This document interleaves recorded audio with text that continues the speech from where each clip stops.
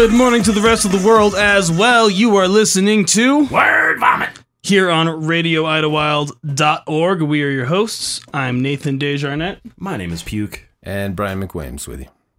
And of course, we're live in the studio, of course. Of course. Of course. Good morning, gentlemen. Good morning. Good morning, everyone. Good morning. Wednesday, it is the 20th. Is it? It is. I believe. So I do believe indubitably. As of today, officially, all states are at least open. partially open. At least partially. Partially. Are any states fully open yet? I don't know if Arizona What's ever fully open? closed. Yeah, What is fully open? Is that like is that a sexual term? Maybe. I don't know. Probably. Very, very open and inviting, these states. You could probably find anything groping. on Urban Dictionary. They're groping. Groping. Open for groping. Anyways. Allegedly. It's funny. Any like footage that I see of these places that have opened up, like the bars and whatever, it's always like 20s to 30s something white people Right. in the bars, all super close to each other, not really caring too much. I guess we should dive right into local news. Yeah. Yeah. There's casinos opening up too nearby. Yeah. As of this Friday, Morongo and Spotlight 29 will be open. I don't know if that's such a good idea. Speaking of rich white people sitting all next to each other, Right. giving their money to natives. I wonder if they're going to pull the Actually, same thing and you know put what? mannequins I've been one of those in every rich other white seat. people sitting next to other rich white people, and in between every other rich white person is an actual native of that tribe pumping their own money true. right back into that machine. I think it's going to be a lot more poor and working class white people showing up to the casinos. Trying to win big. Yeah. Yeah. Oh my gosh. I didn't get my stimulus. And I was looking at some And get pictures, stimulated more. some of the blackjack tables, how they have plexiglass like set up as a sneeze guard around the entire table, and like a everyone's got salad bar. masks on. But at the same time, they're all sharing the same deck of cards. Like, what do they pass it under, like a UV ray under the table or something? Yeah, Or that would they, be a good idea. I keep know? telling people, I keep saying, man, everybody needs one of those big UV scanners. Just pass everything underneath it. Your other friends' babies, stuff like that. Like, just like, dude, you can't enter until you go through this conveyor belt. Right. You know, UV tech was probably a stealth stock in all this. Yeah. Oh my gosh. You know what? But that is a really good idea, and use like a UV sanitization process for Well, they've been cards doing it and for dice years. and all that. They've been doing it for years. No, I've never seen a Not at a casino, anyway. No. Not at the casino. That's a dirty place. You're like 7 white- decks. I'm just saying, if you guys have ever banked at international banks or anything like that, and put any amount of money into anything, Oh yeah. everything, they've been doing it for like a dozen years. Right. Sanitizing the money, Yeah. Everything gets UV scanned before it goes into their vault. which is good Everything. because it's covered in poop. More than likely. Yeah, more than poop. Your phone is 10 times dirtier than the money in your Don't pocket. you talk Oh about yeah, my phone especially that way. people who take the phone Hey. to the bathroom and right. Dude, don't you talk about my selfies. don't you talk about my phone that way. Well, My phone is clean and sanitized. no fecal coliform on the phone. Nope, every day. Or color forms. Color forms? They're called color Fecal forms. color forms. Yeah. Fecal. It's like poop emoji color forms. Yeah. For those of you under a certain age, color forms was basically like little thin plastic things, almost like stickers that you could re-stick. They didn't have an adhesive on them. They would just like stick to this other little plastic surface that had like a background of some kind on them. I had Ninja Turtles color forms. I had Garfield color forms. You could make your own adventure. I had Silverhawks color forms. For Now y'all that you're remember bragging. Silverhawks. Now you're bragging. I am. That's Look just at my bragging. stuff. Look at my stuff. I don't have it anymore. I don't know what happened to it. What, brag rights or No, my color forms, man. No. All right, or dignity at this point. I've Color got form. You as a plenty mother. of dignity. I'm All just joking. my color form homies and They homettes, know what's up. They're- They know. They're pumping their fists right now, like, Yeah. Nate's looking at me like, don't you even talk about color. I'm staying out of this one. On a more serious note, you guys, we are worldwide looking at, Nate, what numbers are we looking at? So early this morning, I believe we have just breached 5 million. Yeah, so we're up over 5 million, depending on who you look at. I've seen some numbers less than 5 million. You're looking at me. At the very least, 4.9. Yeah, I mean, at the very least, some numbers last night was still 4.9. Yeah, 4989 is what we're pretty much looking at, and that's of late last night. So yeah, and that's confirmed cases. That's not deaths or anything. Yeah, and so just to confirm, that's confirmed cases, and then around 5 those million are people in hospital worldwide. beds, pretty much. Yeah, the hospital or quarantine, self-quarantined. There's people who tested positive, basically. Right. Now, known. I wonder if they, have their systems in place where they're able to determine independent tests. How many people have been tested 2 or 3 times, kind of thing. Right. I think that's probably going to be a pretty difficult thing for them to figure out. Yeah, especially with the amount of testing that's going on. I don't know that would what kind of difference would that make? Seriously, if you've been tested once or 14 times. Well, I mean, like we talked about last week, that White House aide that was tested every single day. Everybody in the White House. Well, if you have contact every single day. If you have contact with the leader of the free world, right? Sometimes multiple times a day. That's a lot of tests. Oh yeah. Okay, we get it. They're testing dead bodies, right? And there's still people out there who haven't gotten tested. So this is the thing. They're over half of the populace. You're talking about they're testing them every day. I wonder if that's included in the Department of Defense, the CDC, like their testing numbers that I believe they it boast. is. Actually, I believe it is. Right. If it's the same person tested, they're just talking about 30 tests. times in the last month. Does so that here's count the as deal: 30 different tests? Right? I think that they're just talking about tests given. Right. Well, aside from tests in Riverside County, so obviously we've lifted the mask rule, and there's all sorts of stuff that's. I'm still wearing. I'm gloving up everywhere I go, man. Everywhere I go, and I recommend it for everybody. Man. Exactly. Until they tell me it's a law against wearing one. So not cases, right? I want to just give numbers real quick on hospitalizations in Riverside County. Now, this is people that obviously have tested positive. And this will blow your mind. That have been hospitalized because the case is so extreme. So on just this last Friday, 184 people hospitalized. On Monday, 186 people hospitalized. And yesterday, Tuesday, 195. So it's not necessarily slowing. It seems like it's slightly building up. Yeah. So it makes me want, I thought the condition was that we had to at least be 15 plateaued. Days. 15 days plateaued. Well, yeah, depends on how you look at the numbers, because if you just look at raw new cases, then yes, the numbers are going down. We have less new cases per day than we did 2 weeks ago. Right, but we knew this. We knew, well, anybody who was smart about it thought to themselves that we are going to have flare-ups. Yeah. But active cases are still on the rise. Right.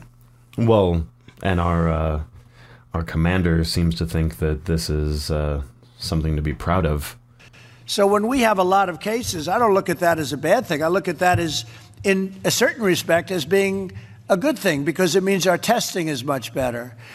So if we were testing 1 million people instead of 14 million people, we would have far fewer cases, right? So I view it as a badge of honor. Really, it's a badge of honor. So, what? That's ridiculous. Okay. So does this guy know what badges are? I can kind of see the sentiment of what he's trying to say. I understand too. But but maybe it was a pretty poor analogy. There's nobody there to help him remove his foot from his mouth before he goes to speak? No. They clean up after him. So basically, okay. Oh, God.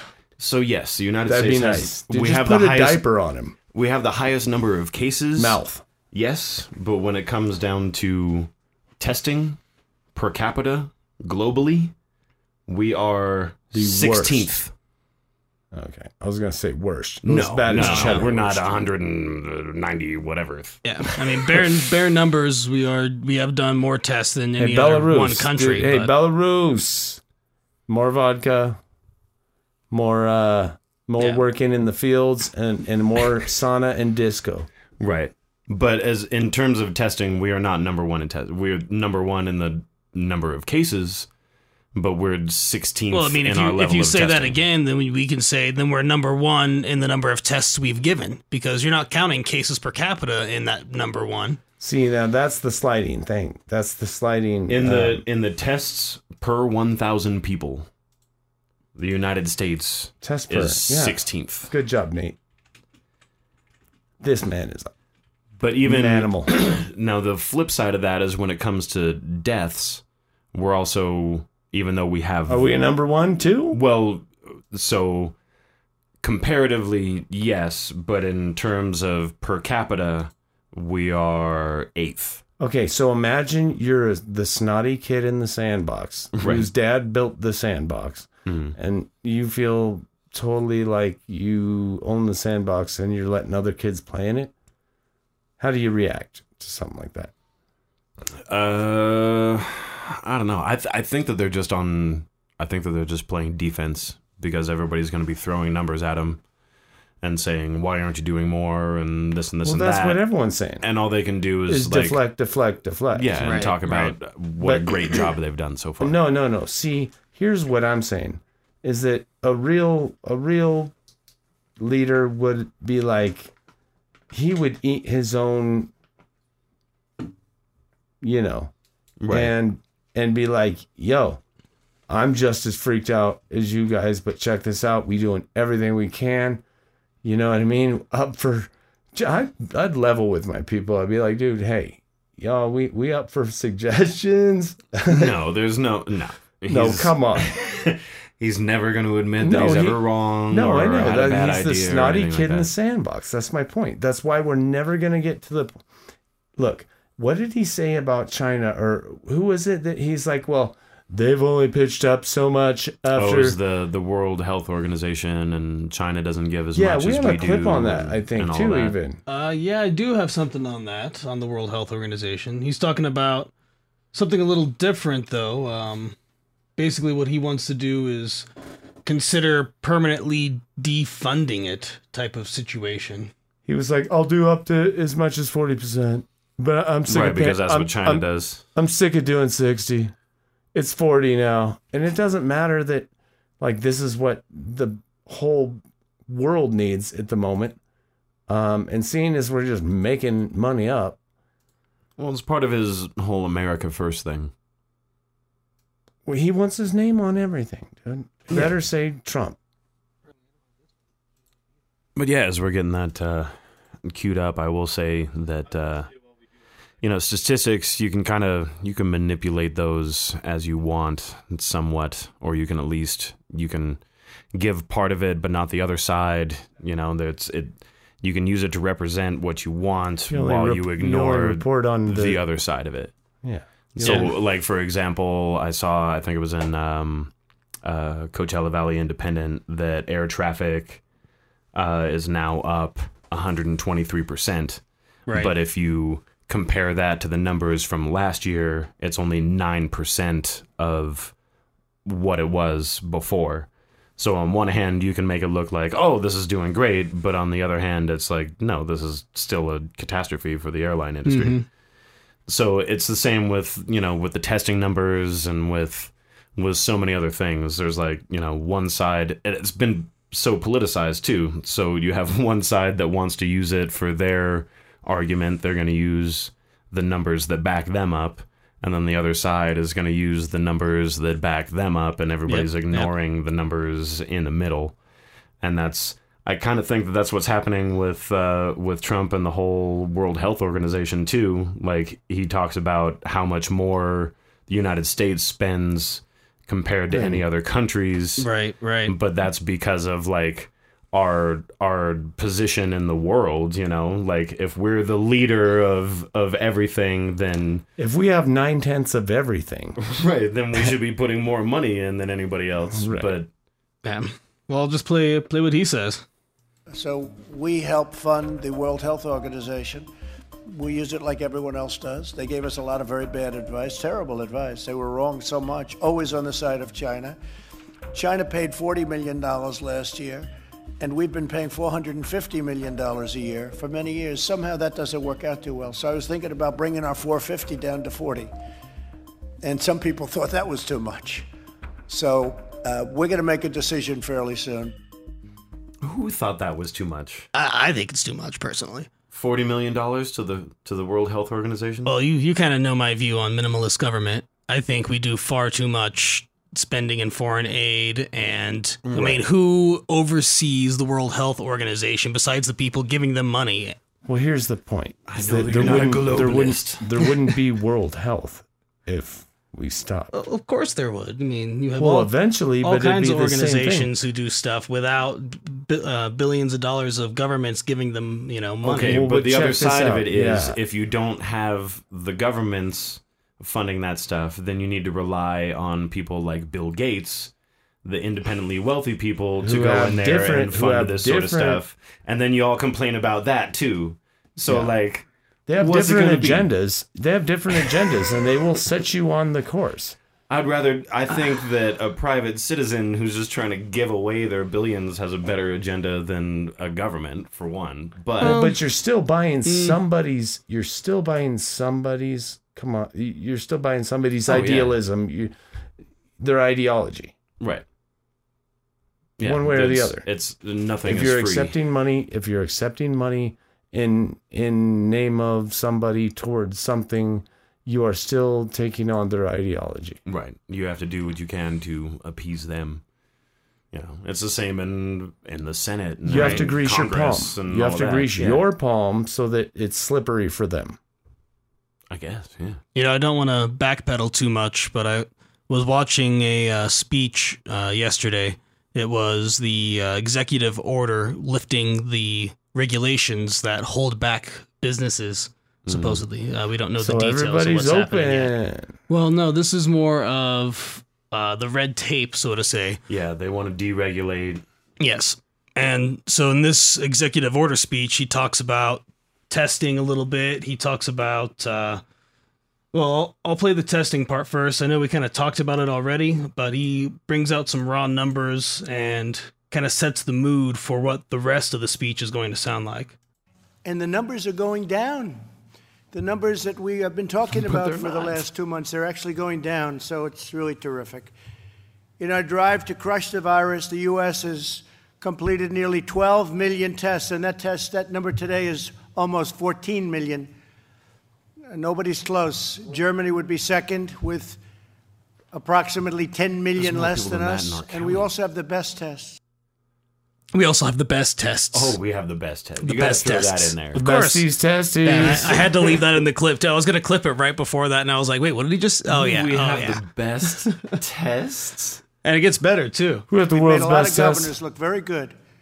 We've actually made all of the governors look very good. We made the governors look very good. We made the governors look really good. You left it all up to the governors. No, he made them look good. He personally did it. We made them look good by we made them look good by making them act on their own. Yeah, by just leaving it all up to them. No federal guidelines on this at all. No, yeah. Now my favorite. We have the best. Right. Best everything. Tests. We have the best sick people.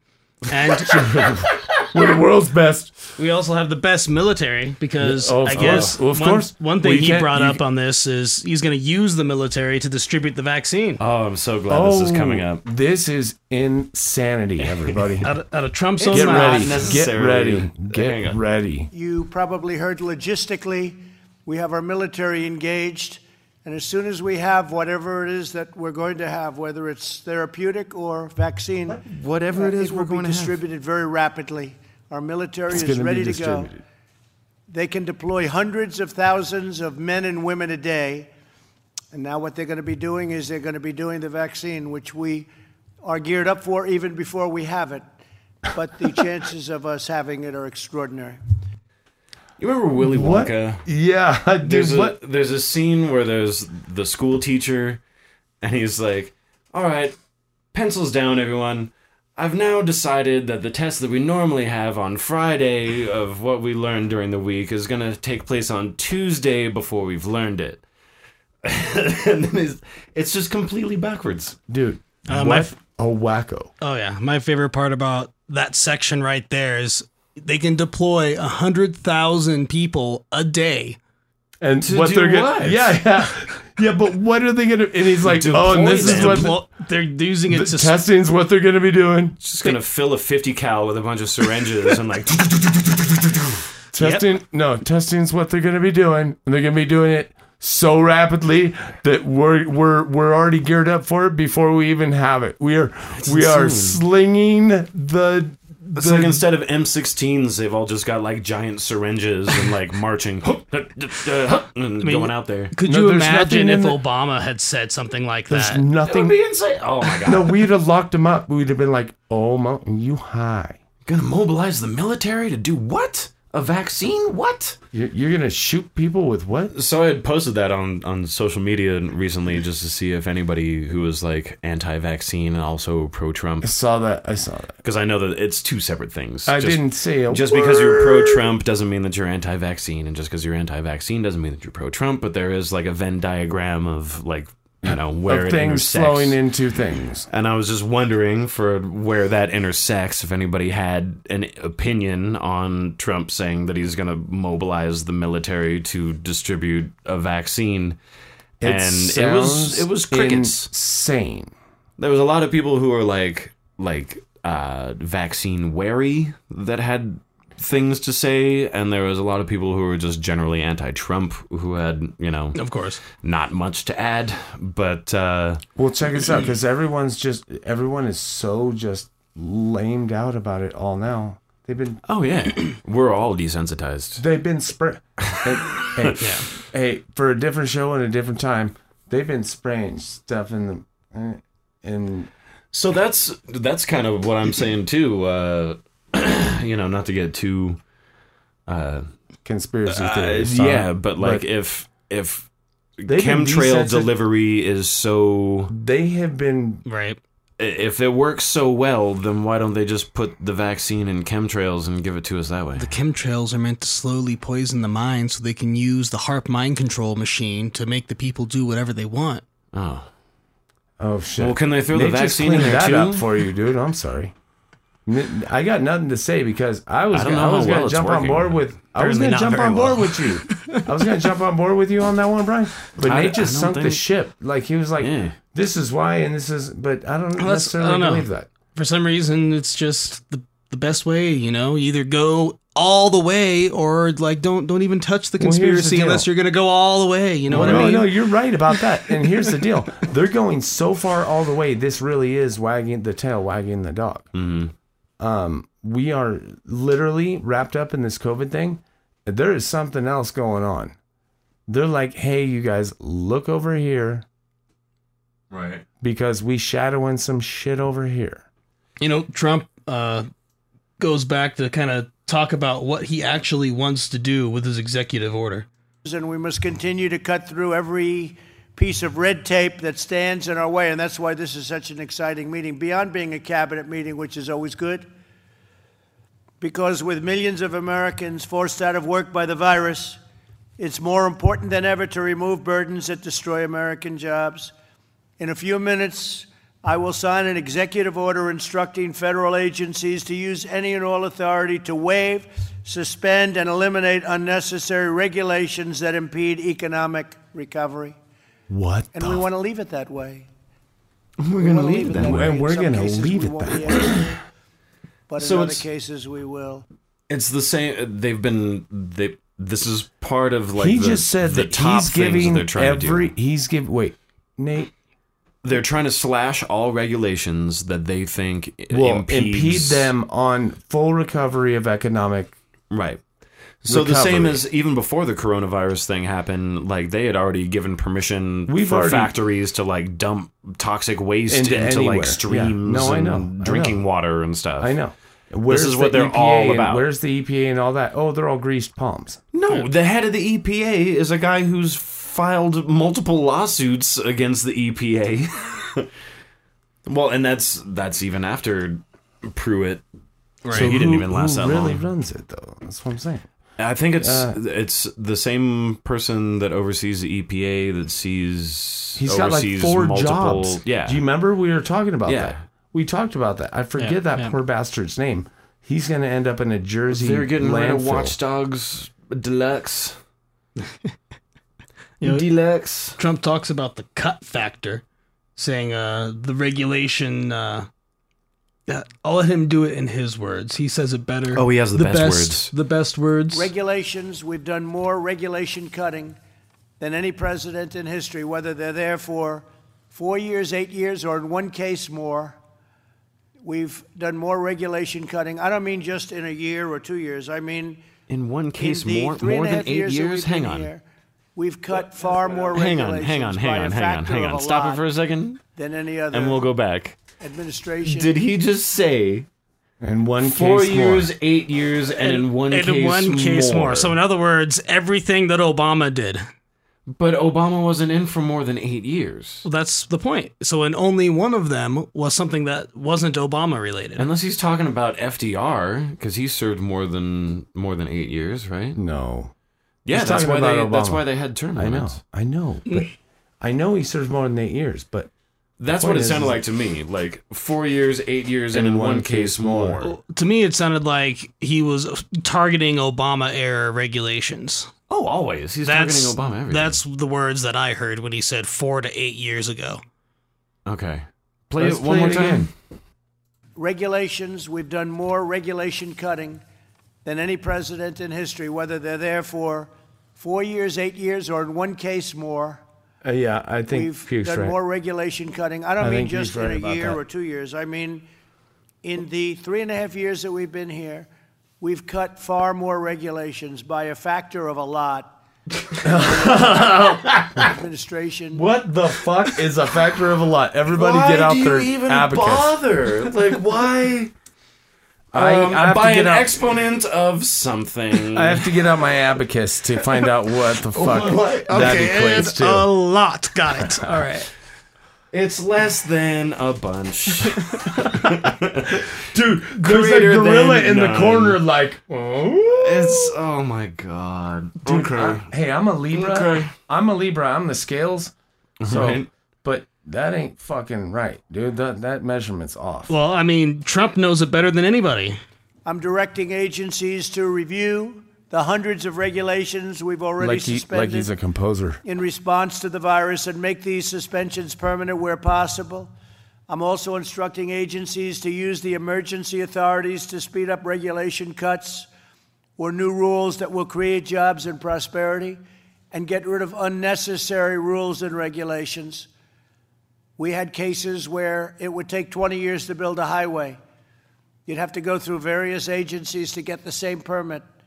I lived with it in the private sector, so I know it better than anybody. Oh,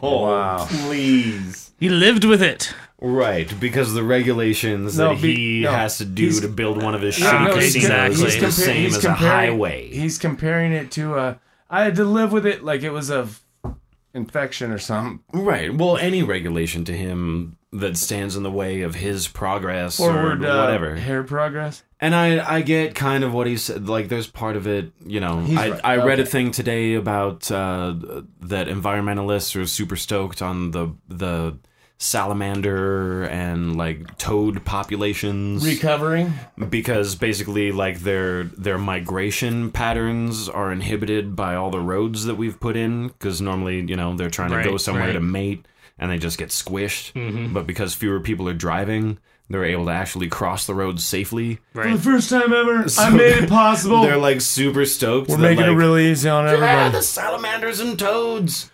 But I know that, like, you know, in Northern California, especially, like around UC Davis, I know we're going to be talking about them later. Right. Yeah, come on now. They spent millions on this bridge to go over. There was like a creek that had salamanders. It was a mating ground for amphibians.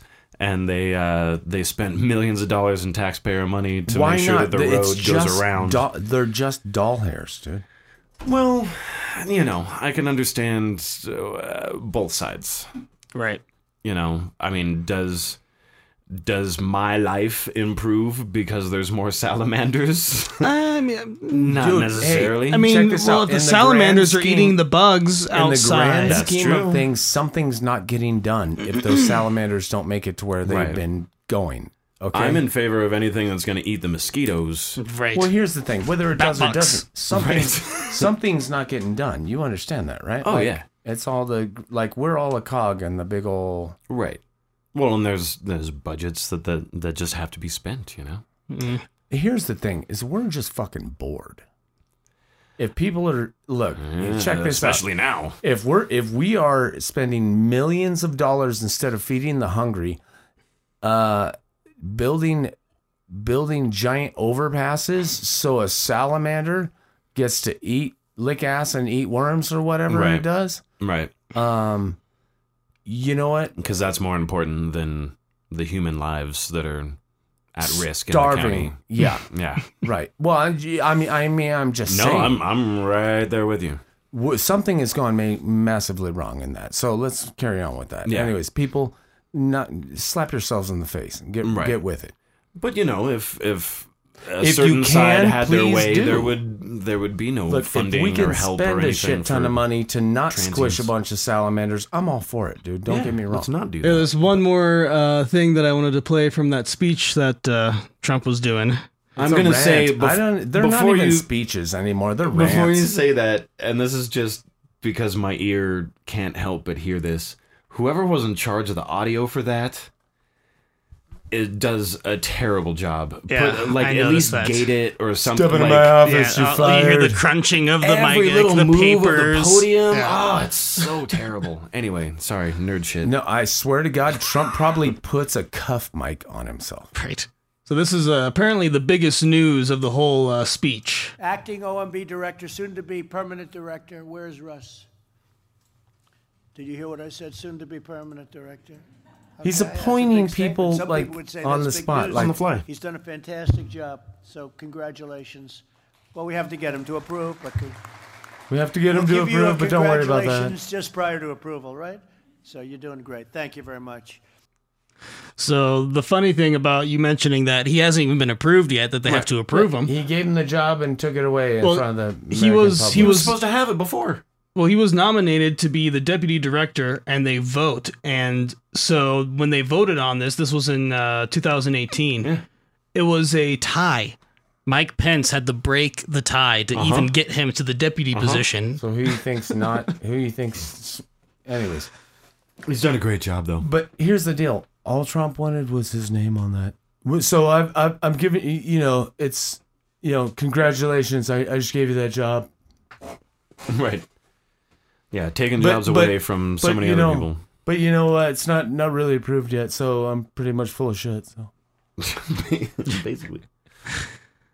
So we're expecting the heroes package to get blocked, huh? It's a lot. It's a lot. Dude, he be waving his finger like Dikembe Mutombo, man. Oh, yeah. Like nothing Mitch McConnell. House, right? He's it's dead on arrival, It's not coming. It's gone. But I can understand. It's like bartering, where you throw out the big number first, and then they're like, no, this, and then you gotta talk it down. Oh yeah, I mean, Missouri governor kind of called it how it is. He said, "Oh, there'll be a bigger bill coming up after the recess." So the Heroes Act is what, some 1,200 pages or something like that? It sounds like he's saying there's going to be something grade. bigger, that they're going to be able to stick more little hidden loopholes or whatever they want in there. You know what I mean? I swear to God, this sounds like second grade. Do you know? Okay. Look, check this out. There's going to be more bills after recess, but everybody go take a nap first. And then there's lunch. And then you all get to scream. And then we're going to vote. Go home. I think it's pretty clear that none of them have any idea what we really need to do to fix things, to help the people that actually need to be helped without those who are going to take advantage to end up lining their pockets with taxpayer dollars without it going where it needs to be. Well, that's what we've done and what we've been doing for ages. Come on. Right, but now when it's come down to you think people would get their senses about them? Every politician uses the small business owner as a prop up. I'm totally behind the new business. I'm all about this. I'm so behind him. And now I'm so behind him, I have them bent over. Now, exactly. Now they're showing their true colors, and they care much less for the actual small business person. Well, they're all bent over. They're doing the same political bullshit that they always do. And it's the people that grease the wheels and line their pockets. Give me a rub and tug and all. Oh, gee, we're going to shuffle the deck and you ended up at the top. How did that happen? Oh, well, here's your millions of dollars. Here's while everybody else is struggling. Well, a buddy of mine who's in the film industry, he's an independent contractor. He's a small business owner. He posted something today about I think it's like an Instagram influencer who got like $2 million or something from the stimulus. Anybody, right. And then is posting about how he bought like a Rolls Royce and a this and a that with it. He's like, I couldn't get a loan, but this guy did. This guy did. This guy is a small business owner, entrepreneur, because he's an Instagram influencer.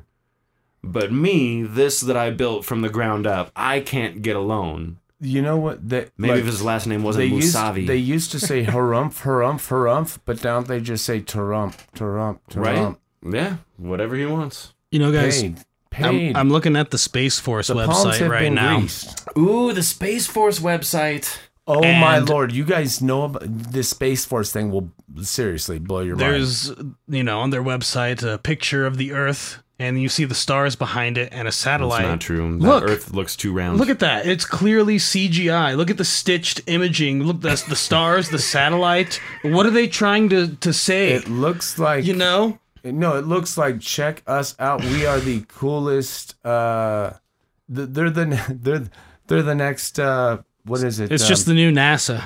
No, I know. NASA meets Air Force. I like how they've got, so there's this little banner at the bottom that says COVID-19 coronavirus disease 2019. And they've got like the microbe of the virus, it's the stock footage image that you see on every single website. But it's like, it's leveled up almost to where it's looks like a in star the same, or something. it looks like it's part of the Earth itself almost, like a slight growth coming out of the Earth. It's weird how they. It's a very poorly designed website. It is horrible. Anyway, I bring up Space Force they just launched a mystery plane. Super secret launch. Super secret. So they might as well call it that. That's why they call it the SS, right? Super secret. No, it's the I'm just joking. Is it? The X-37B or something like that? Yeah, it's Boeing's X-37. And it's their space Boeing, plane. what are you doing? Right. Well, I mean, Boeing, they depend on those military contracts. Well, that's how they survive. But I understand. But what are they doing? But yeah, Cape Canaveral. So this was on the 17th. And this is from space.com. The U.S. Space Force's mysterious X-37B spaceplane successfully launched on its 6th mystery mission from Florida on May 17th, riding atop United Launch Alliance Atlas V rocket, or Atlas V. The clandestine craft blasted off from Space Launch Complex 41 at Cape Canaveral Air Force Station here at 9:14 a.m. Eastern Daylight Time. So in everything that I looked up, none of them say a word about it. There's no purpose behind it or anything like that. if it's SpaceX or anything, they're like, oh, they're doing this because of this. And, if you look out your window tonight, you can see they're launching a satellite from San Diego and blah, blah, blah, blah. Right, this is like 9,000 calls. Yeah, nobody says nothing. And it's number 6. It's the 6th one that they've put out there. Well, this kind of coincides with, what does Trump say about the... Well, that we're number 1 in space. Number 1 in space now. Hey. We weren't before. Now we are. Well, we definitely weren't before. What do we have? Nate, what do we have? We just got a brand new, what is it, the super duper missile. The super dupe. I think this is all in response to... A lot of people think that's what's on it. The hypersonic Russian... Yeah, we talked about that when I did the recap with Iran. Nobody was talking about that, and nobody's talking about these SpaceX missions either. It's like full-blown Star Wars. Got one. Everybody's putting their slingshots up into space. So let's hear what Trump says about the super duper missile, and what do you guys think? He's such a child! Is he putting the super duper missile in space? Is he going to have the big blowy thing blowing things up from the space sky? It's until you get the triple dog dare missile. Don't piss him off. Incredible military equipment at a level that nobody's ever seen before. We have no choice. We have to do it. We have no choice. With the adversaries we have out there. We have, I call it the super duper missile. And I heard the other night 17 times faster than what they have right now. Then you take the fastest missile we have right now. You've heard Russia has 5 times, and China's working on 5 or 6 times. We have one 17 times. We had to super dupe it up, so now we got 17 times faster. Go ahead. 17 times faster, if you can believe that, General. That's something, right? It's super duper. 17 times faster than what we have right now. Fastest in the world by a factor of 17 times. 3. 17 times? 17 times. I just want to congratulate everybody and thank everybody. Space is going to be... it's going to be the future. The future, both in terms 17 of times and is the future. And so many other things. And already, from what I'm hearing and based on reports, we're now the leader in space. So we're doing something is such a monumental task. So it's been more than 72 years. The Air Force, I believe, was the last one. And so we have Air Force, and not since the Air Force has anything like this happened. And now we have Space Force added on. This is all based on his belief. With full honors, I must add. With full honors. Full honors. So there was like the flag unveiling and all that stuff the other day. Oh, yeah. Oh, they made a big deal of that. Did you see that flag? I did. Have you guys looked into any sort of the symbology of any of that? The symbology there? Is the symbology? Well, I know that the logo... Symbolism. I'm not very much of a Trekkie, but the Space Force logo is a direct rip-off pretty damn close. Of the Star Trek logo. Like exact, almost.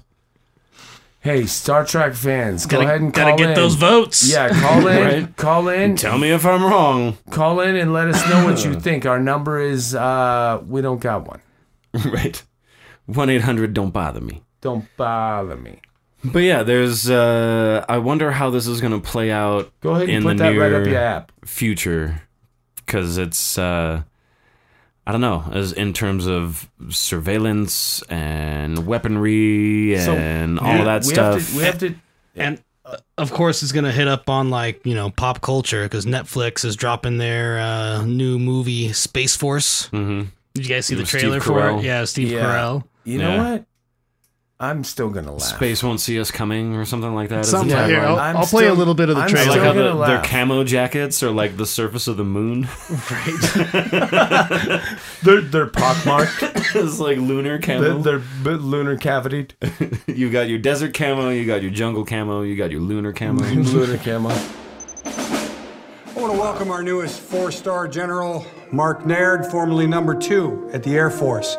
Thank you. It has always been my dream to command a service branch. Our nation's internet runs through our vulnerable space satellites. POTUS wants complete space dominance. To that end, the president is creating a new branch, Space Force, which Mark will run.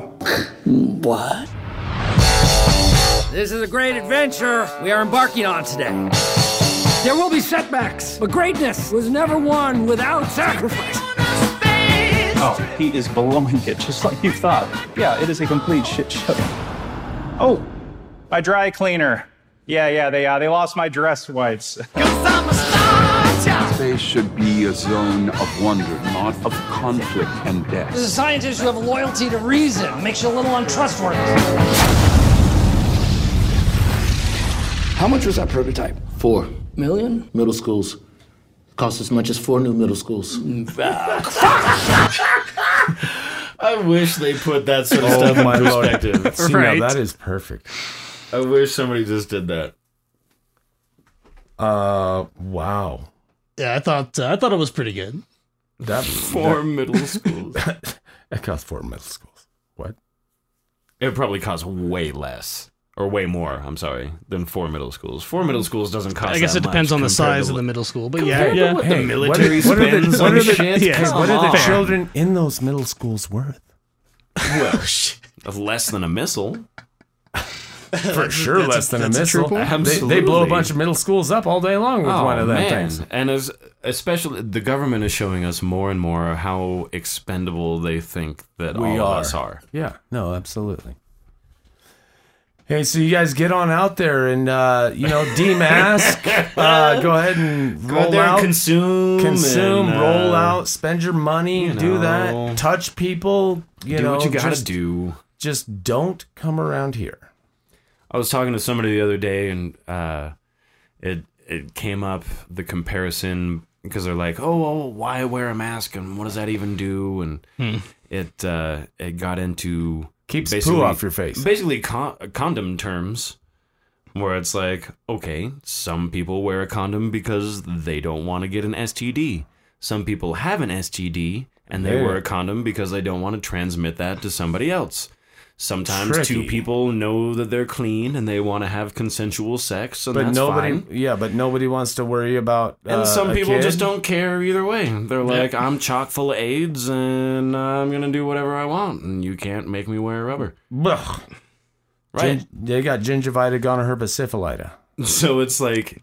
You can't just say that, because you're wearing a mask, you're afraid, and because you're not wearing a mask, you're not. Or you have it because you're wearing a mask. None of that's going to matter once you get the Vaxi patch. I mean, you just slap that bitch right on your arm. Aren't they? They do have a thing just like that. They're working on it, and I really like this idea. Okay, it's not a bad idea. Not because I am just chomping at the bit to get one myself. You just like patches. I do. I had a cat named Patches when I was a kid. Patches O'Houlihan. Patches O'Houlihan. Wasn't he the world's best dodgeball player? That's true. Okay.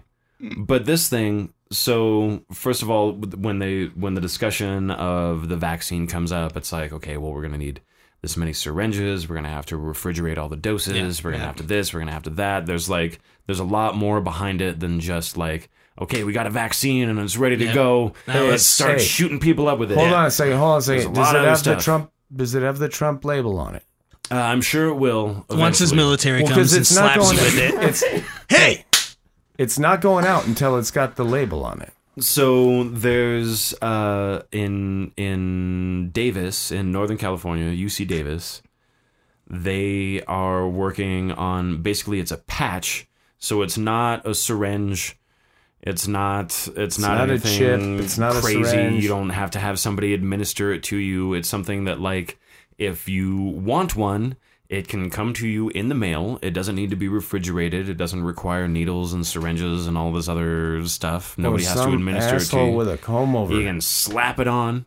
If you're worried about, there's going to be a chip or a tracking device or a Bill Gates 666 something in your vaccine. That's something you subscribe to before. There's no way to inject it into you. Right. And the best because part, it's a patch. If the patch is a tracking device, just peel that fucker off and throw it away. And you can do it social distantly. You don't have to get up close. You just slingshot the patch, just right on the back, the target area, the butt cheek. Mail. You just open it up and slap it on and whatever. It's like a nicotine patch. Please don't come in the mail. It will show up in the mail. But I think that's like, if it's in patch form, I think that's going to be a lot more universally accepted by people than like you have to line up and get a shot. Nobody likes shots, right? Except for little brittle. Little brittle. Little what? Little John. Lil Jon. There you go. I'm gonna lose my street cred. Uh-oh. Do not lose your street cred. Let's go! Everybody is on. Shots, shots, shots, shots, shots, shots, shots, shots, shots, shots, shots, shots, shots. Everybody. So you think that's what Trump plays at his where's his little island? Was it Mar-a-Lago? No, Bill Gates is behind the scenes, talking crap on Trump, but then, behind the curtain, they're shaking hands and tipping wine to each other. Bill Gates with a big old gold chain. Yeah. Oh my gosh. Your military is going to be slapping my vaccine. Oh, lap, lap, lap, lap. These nuts. Slapping on your mama's forehead. Lap, lap, lap, lap. Big up, John Huddleston. No truer words have been spoken. But yeah, the patch. I think the patch is a good way to go. I think the patch is gonna. You know what? If they're able to do that, I think that's gonna win people over. Just my opinion. Because even nicotine patch, birth control patch. Well, you already got people on patches. They're already talking about like a subdermal injection, so I guess a patch would be something similar. Right. Well, I guess you just hit people up for whatever they're into. I guess you want an injection, you want a patch, you want a pat, and you can just put it on yourself. GMO food. You want a bong rip full of it? There you go. Just stuff the patch in a bong. GMO vaccine weed. Why not? There you go. Weed consumption's up. It might as well. Yeah. Just put it in there. Oh, it's COVID. Just sprinkle it. Yeah. It's called COVID. COVID. And you can do a 4-in-1. It can do tuberculosis at the same time. 4-in-1. Holy Lord. You can get your whooping cough, your TB. Yep. Don't forget scabies. Right? Just sprinkle it on the bowl. Be like Cocoa Puffs. Sprinkle it on the bowl. But it's Vaxi Puffs. Vaxi Poof. Vaxi Poofs.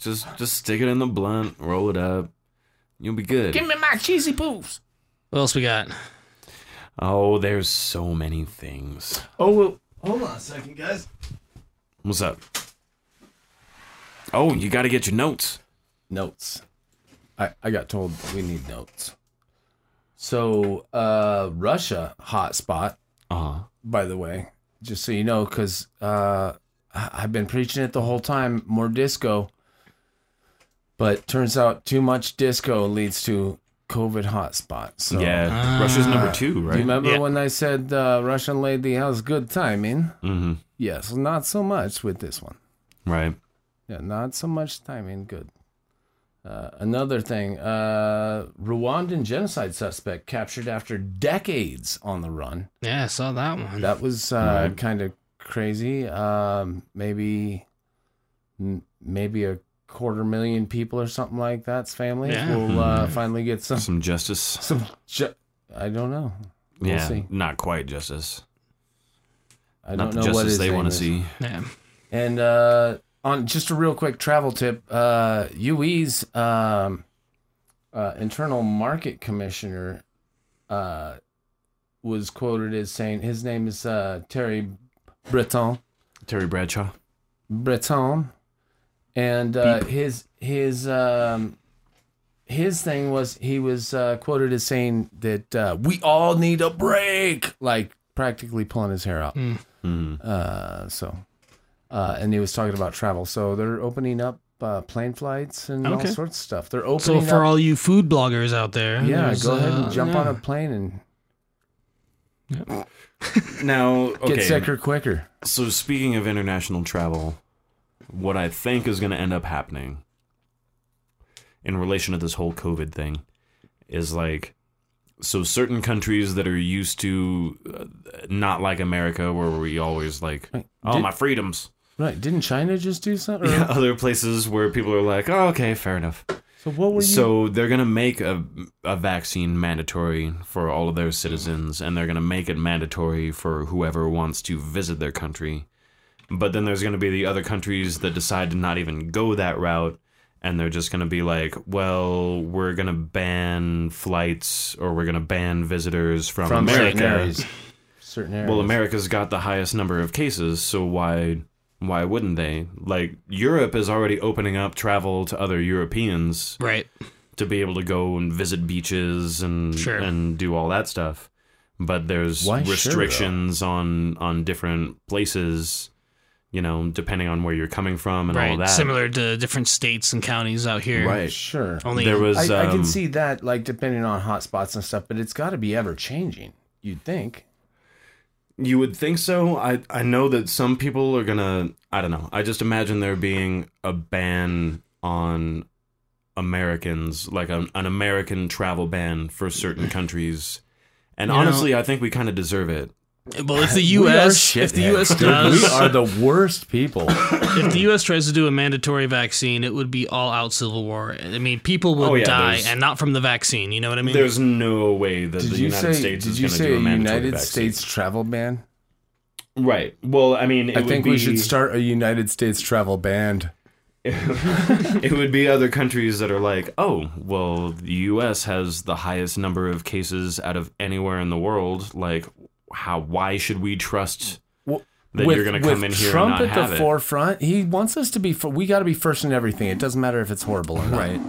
Well, there was a thing that I saw on Vice actually on Monday. One of their reporters, they had been in France for a few months, and then they live in Hong Kong, so they were trying to fly back to Hong Kong. Travel back, right? They have family there. Didn't I see something or read something that they have family back there, don't they? Yeah, well, I mean, it's where they live, so it's just trying to get back home, basically. But Hong Kong, actually, the way that they've been handling their cases, they have way fewer than so many other countries in the world, because they've been super, super strict about it. Everything. Coming, goings, everything. Right. And for everybody who thinks that, like, we have some sort of fascism or something going on in America, you should see what's going on in other countries. I think we have a clip of that segment from Vice. Yeah, I'll play it up. Hong Kong has been lauded for its response to COVID-19. It closed its schools and borders early on, and pretty much everyone has been wearing masks voluntarily since January, all while avoiding an actual lockdown. Until last week, the city even went 23 days without a single case where the patient caught the virus locally. With most cases coming from abroad, the government has implemented strict protocols to keep the virus out. I just experienced some of these measures firsthand when I came home after spending 2.5 months in Europe. When I landed at the airport, I had to go through a long, meticulous process. I had to get a tracking bracelet. Yeah, this is definitely Vice, the dramatic music in the background. Dramatic marimbas. I had to download an app, someone called my phone number to make sure it worked, and I also had to collect my own saliva sample, which was then tested for the virus. I then waited at a giant hall in a convention center near the airport for 7 hours until they called my tag number. 7 hours. But thankfully, I tested negative, which meant that I was free to go home, where I now have to do a 2-week quarantine. Go home if and the then government finds out that I left my apartment, I am liable to a $3,200 fine and 6 months in jail. And 4 days before I'm a free woman, I have to do another self-test, just to make sure that I'm really not infected. I'm happy to go through the process. It's a fair trade for the peace of mind that I won't be the one to cause a citywide outbreak. $3,200 in Right now, Hong Kong is only allowing residents to come in. She's got a track. But not everyone gets treated the same. If you come from one of 5 countries, Bangladesh, India, Pakistan, Nepal, or South Africa, the process is a lot more intense. I spoke to a family who arrived home from South Africa just hours after I landed.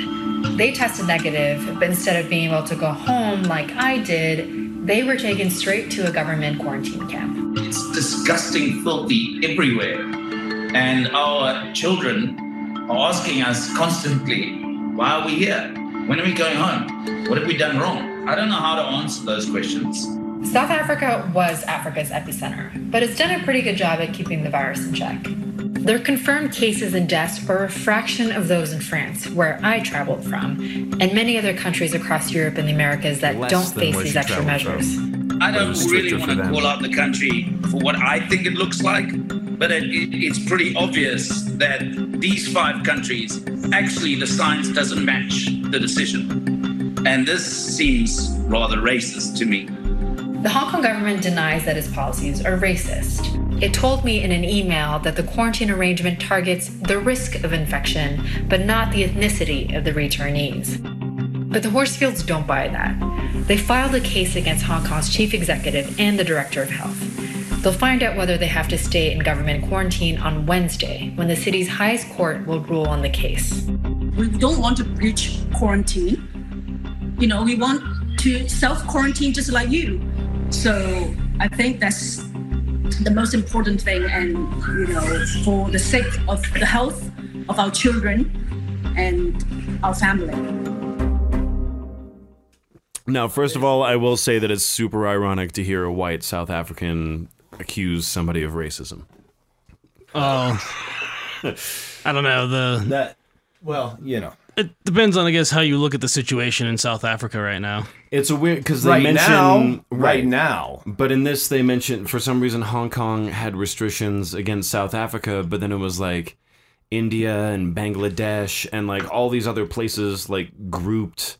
right, India and Pakistan and everything right around it, and then South Africa. It's really weird, and I guess it's probably has to do something with the politics of Hong Kong that I'm not well enough versed in any of that bullshit. But okay, so to get into the country, she had to. It's not just like swab you and take your temperature. Right. She had to have a tracking device on. Yep. She had to download an app, and basically the way that the app works is it's we talked about it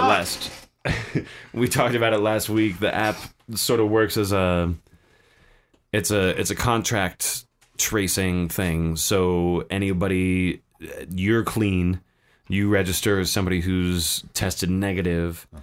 Anybody else who's registered as positive is going to come up in this, you can see them on a map. If you come in contact with them, it's going to pop up on your app or whatever. This is the kind of app that they have to download. And then she waited 7 hours just to be seen. Well, got the result, even after the results, 7 hours to be seen by somebody, do the interview process. The way that you normally would in customs if you're coming in from a foreign country or whatever. But she's a national. She's a Hong Kong national just trying to come home. Normally, like international travel, if you're a national coming in, you got the fast pass. Yeah, you go right in. But it's everybody else that has to stand in line and answer the tough questions and prove their bank account and all of that stuff. They're like, hey, even if you are from here, we don't want you back. And if you're all... So, and you heard her, she said that Hong Kong hasn't had a single new case in 27 days. 27 days. Like, that's unheard of, but they have these crazy, what we would call draconian... restrictions. I get it. It's insane. But... And I think this is what's going to happen with international travel. It's going to be Hong Kong. It's going to be all these other places. They're going to be like, we've got this locked down. Right. What's wrong with you? Why can't you? They're going to look at us like we're filthier than normal. Everybody already thinks that we're filthy dogs that we are. Yeah. We turn out the dirty dogs that we are. That's just the way. It's crazy. But yeah, their cases are down, and that's obviously how they do it, and it's not anything that anybody over here would ever agree to. Would either of you just, would either of you surrender to that? What do you mean surrender to it? Would you buy into the whole I'm interested in the app style thing? You're interested in the app. Okay. I'm not sure how that would work.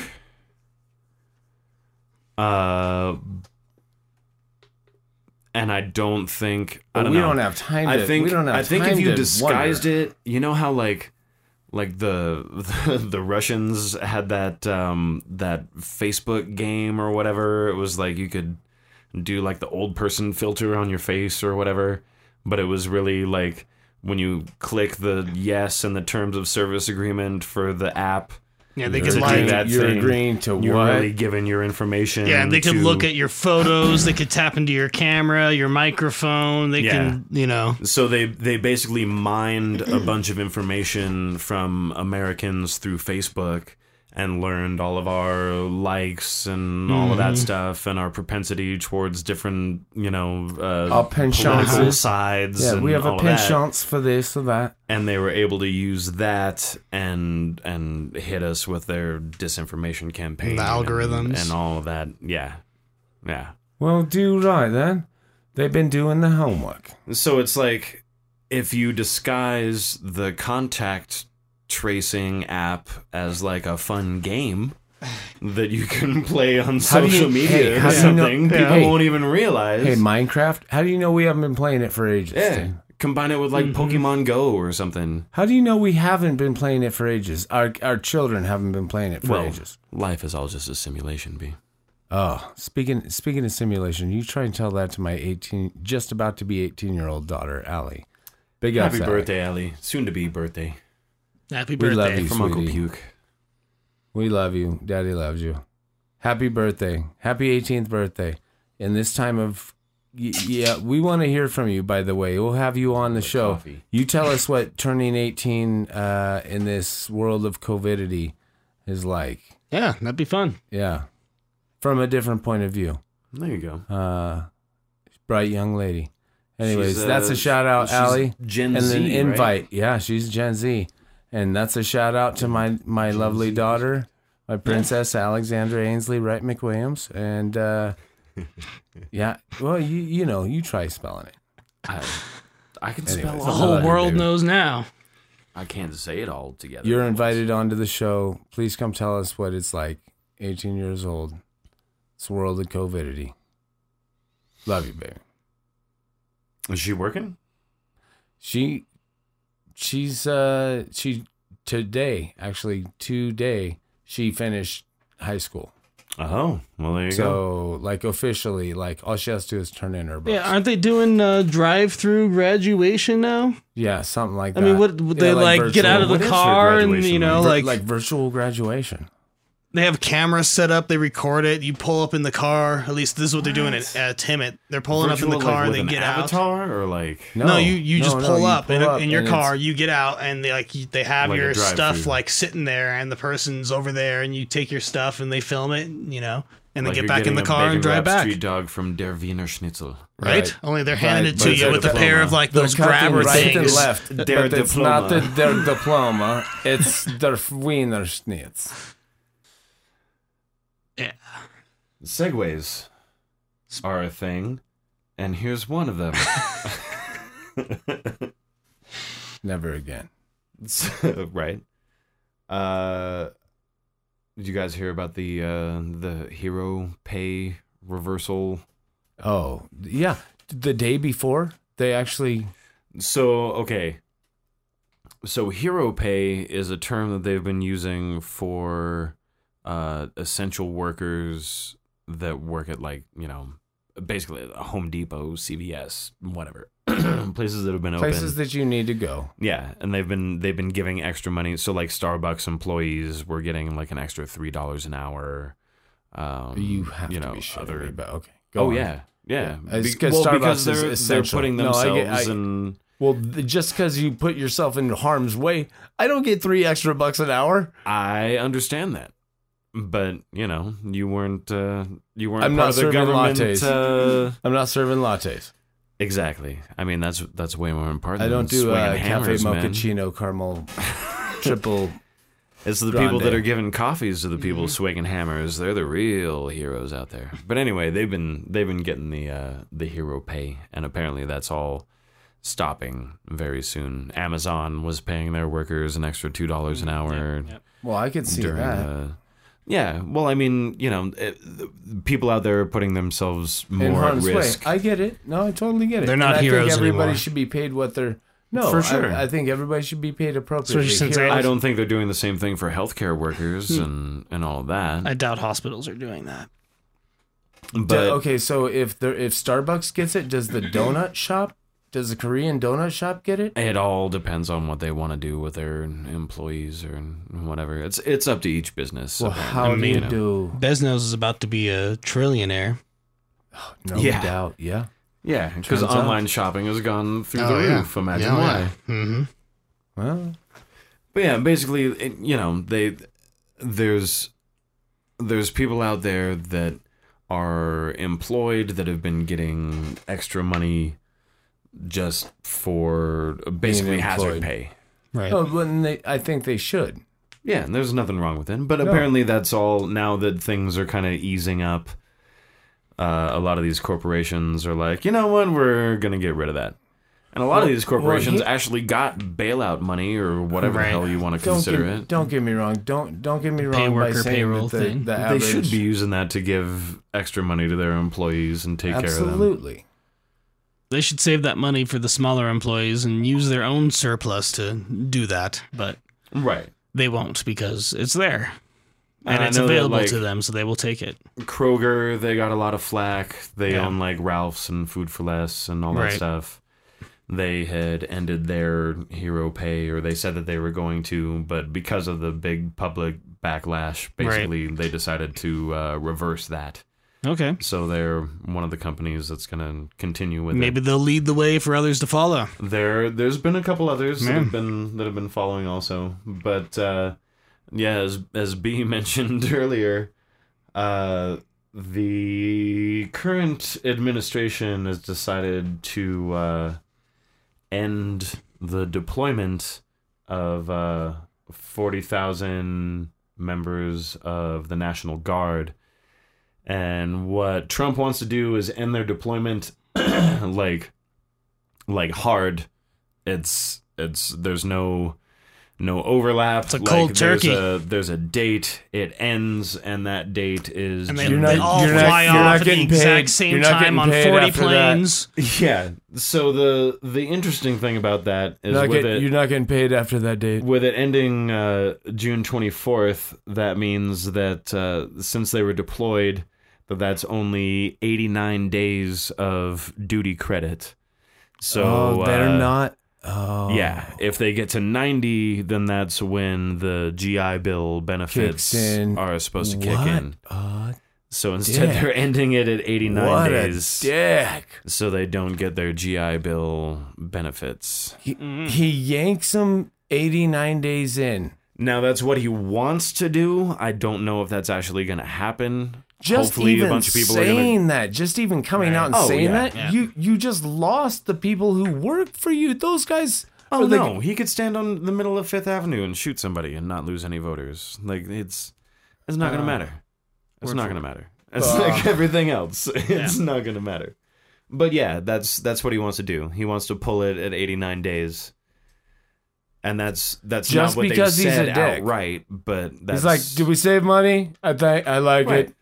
I like it. I like it a lot." But these are the same people that, like we were talking about before, the same people that he wants to deploy to administer the vaccine. We can deploy 150,000 of them a day. What did he say? 100,000 a day. Yeah. Oh my God! But only for 89 days. He doesn't even know what they're doing. Neither do they. They got the slingshots with the vaccine patch. They're shooting the vaccine patch. Dennis the Menace out there. We can deploy 100,000 of them a day. It's pretty crazy. Deploy. It sounds like deploying something is like. That sounds hard. Like. I mean, that's not the right nomenclature for what he's speaking about. I guess it's to make it sound like I'm doing so much because everybody's saying you're not doing enough. You're not doing enough. Right. So I guess in his mind, somebody's got, dude, I'd be a better speech military coach. And we're going to do this. People are like, oh, he's doing something. But I would be a better speech coach than whoever the fuck is his guy. I wish he had a Twitter speech coach. Dude, somebody needs to break his fingers. Not necessarily. Know if that's legal. You can't say that. His allegedly. His Twitter. I guess you can. freedom of speech. It's not threatening the president's life. No. Is it freedom of speech to say that you want to break the No. president's finger? Well, he didn't say he wanted to. Can't tweet. No, I'm just saying that stop you could tweeting. Use speech to text. I wish his tweeter was okay. Look, I wish he just has to hit that little microphone button with his nose boop it. Hey, he just needs his tweeter broken. Hold it between his knees. Okay, Google. He uses iPhone. Come on. Yeah, come on. He's not an Android guy. And he changed Siri to seriously. Siri to seriously? And seriously. Seriously. So, seriously, find me this. Are we, I don't know. Are we basically like cleared up on the COVID Trump stuff? I think wait. so. Oh, Senate, 2 more weeks until any new stimulus bills even put up on the chopping block. So we might as well, okay, let's hit this now. All right. So George Stephanopoulos on ABC. Good old Georgie. I don't know if you guys saw any of this. I saw a little bit. But he was talking to this guy, Peter Navarro. And we've talked about him previously on the show. He's one of the main advisors to Trump and the White House. He was brought in for trade and all sorts of stuff, but now he's wearing multiple hats. And it's a really long clip, but it taps into basically a few things that we've already talked about and a couple other important things on the same subject. And I think if we just knock this out really quick, then we'll be able to get on to other things. But we'll probably have to like play it a little bit and then stop it and kind of dish on it, girlfriend, and then play a little bit some more. It was a tale of 2 Saturdays. As the number of COVID cases in the U.S. closed in on 1.5 million, the death toll topped 88,000, and most states took tentative steps to reopen. President Trump was out of sight at Camp David, but not out of mind, dispatching dozens of messages to followers of his Twitter feed, continuing a stream of attacks on his predecessor, at least 160 tweets since last Sunday, that Trump boils down to a single word: Obamagate. Earlier this week, Obama tweeted out a one-word response of his own. Fuck off. Vote. But on Saturday, the former president made a rare public appearance. In 2 virtual commencement addresses, he delivered a pointed critique of how the Trump administration has handled the coronavirus crisis. More than anything, this pandemic has finally torn back the curtain on the idea that so many of the folks in charge know what they're doing. A lot of them aren't even pretending to be in charge. And we begin with a response this morning from one of the president's top advisors, President Trump's top advisors during this crisis, Peter Navarro. Mr. Navarro, thank you for joining us this morning. You know, President Obama continued this in his second commencement address last night, suggesting that things are screwed up because people in charge are taking the easy way out. Your response? Well, I'm glad Mr. Obama has a new job as Joe Biden's press secretary. I note for the record that in his speech that I read, there was no mention of manufacturing, no mention of China. As far as I'm concerned, his administration was a kumbaya of incompetence, in which we saw millions of manufacturing jobs go off to China. His new normal was a flat line in terms of wage growth. And I'm happy to report that this president, Donald J. Trump, in 3.5 years, built the most beautiful economy in modern history. And the Chinese did take that down in about 30 days, but we are in the process right now of rebuilding that. And this president, Donald J. Trump, is the one who has the skills to do so. Because you know what, George, what we're going to do... It's a kumbaya of incompetence. Kumbaya of incompetence. So he's about to drop some weird China conspiracy thing, but I figured we would because I know that you have certain opinions, Nathan, about the Obama kumbaya. I saw you kind of like nodding like, he's not wrong. Well, the wording, I don't think it would have been the wording I would have used, but I don't know. The Obama administration is equally as bad as the Trump administration, in my opinion. I think they were both horrendous, and the Bush administration and Clinton administration. But it doesn't sound like you have a favorite. No, it's definitely not for my lifetime. What it really is, it rolls all the way back to it rolls all the way back. Last good one was Dwight. I like Ike.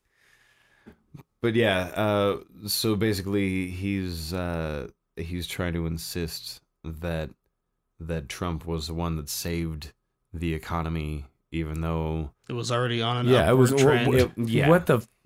They did definitely a lot to boost it even more, especially when they slash environmental regulations and allow people to grossly pollute. He cuts everybody's cash as soon as they start doing anything to start saying anything. No, when he came in, people knew, okay, he's gonna gut all these other all these watchdog organizations. Everybody's just been putting limits on these, and it's pretty much why he won. Exactly, and it's gonna be big business. So he's gotta win his re-election. Woo-hoo. So he's like, you know what? I can permanently cut all these regulations, and all the people who voted for me because I was gonna do that, they're gonna vote for me again because I'll do it again. Now, so admittedly, I made you money once, I'll make you money again. Their slashing of regulations did bump up the economy even more. Fuck yeah, because it did. When you take the handcuffs off of somebody, they can use their arms a lot better. You know what I mean? But whether they're doing it responsibly or not is another question. And speaking of responsibly, it's something when an administration official starts spouting out certain conspiracies like this guy is about to say right now. What we're going to do is we're going to go back to the future here. Buy American, deregulate, and innovate. What do I mean by that? Bring the jobs home, make it here. You say the Chinese took down the American economy, so you're saying they deliberately unleashed the COVID virus on the United States? Do you have any evidence for that? I did not say they deliberately did it, but their China virus, let's go over the facts here. Correct me if I'm wrong. The virus was spawned in Wuhan province. Patient zero was in November. The Chinese, behind the shield of the World Health Organization, for 2 months hid the virus from the world and then sent hundreds of thousands of Chinese on aircraft to Milan, New York, and around the world to seed that. They could have kept it in Wuhan. Instead, it became a pandemic. So that's why I say the Chinese did that to Americans, and they are responsible. Okay. Wow. So they didn't hide the virus. That's wrong. Did they fudge their numbers? Probably. Of course they did. But virus was not hidden. Virus was making headlines all around the world. Virus was sharing headlines with Kobe Bryant's helicopter crash months and months ago. Absolutely. This was not hidden. China didn't hide anything with the shield of the World Health Organization. They fudged their numbers. A little bit in the beginning, there was denial, which maybe was just not looking at the facts or not seeing what it is. Just like, oh no, there's not person-to-person transmission, until there were like whistleblower blocked who said, hey, there's person-to-person transmission. That there said wasn't whistleblower died. Transmission until there was. And that's just like saying, I'm the nicest person you'd ever want to meet until I'm not. Were they deliberately trying to hide person-to-person transmission? Yeah. Like, They did the same thing with their whistleblowers that we're currently doing with ours. Of course. And I have to admit that I think if Trump could fudge the numbers in his favor, he absolutely would. I don't think so. I think this is actually working in his favor, having like, oh, look at all the testing we're doing. Look at these huge numbers. Look at, like, we did it. The best. The biggest. Only one side of the statistic, though, like we were talking about earlier. He wants to say we're that 16th in testing. Well, per capita or raw number, yeah. So it's, it's a varying slope, a yin yang kind of thing. It's hard to differentiate between exactly what is happening versus, what the skewed data wants you to say. Like, for example, a lot of people are throwing out that, it's a 99% survival rate because the death rate is less than 1% in the U.S. That's not even true. It's more than that. for the people who have caught it, confirmed cases? For the death rate, okay. I've seen everything from 1% to 3% to 6%, depending on who's doing the evaluation, how they're crunching the numbers. There's way too many variables. Yes, there's a lot of variables. And then you have antibody testing, people who are counting that in as, part of it. It's, well, how do you differentiate between all of it? Like we were talking about at the beginning of the show. Yeah. We were talking about hospitalizations versus like new cases. Right. There's so many different metrics, and then there's like, is it on a linear scale? Is it on a logarithmic scale? Right. Like there's, and that's the thing, is that there is no standard for anybody as far as they're talking. They can kind of fudge the numbers in either way. Exactly. So you can make it look with however, But this guy is saying that China purposely said we're trying to hide the fact that the virus even existed. And he's saying that right after that they more or less purposely put people on planes, that they could have kept it within Wuhan, but that they put people on planes. Play that last section over again real quick that we already heard just before. Wuhan province.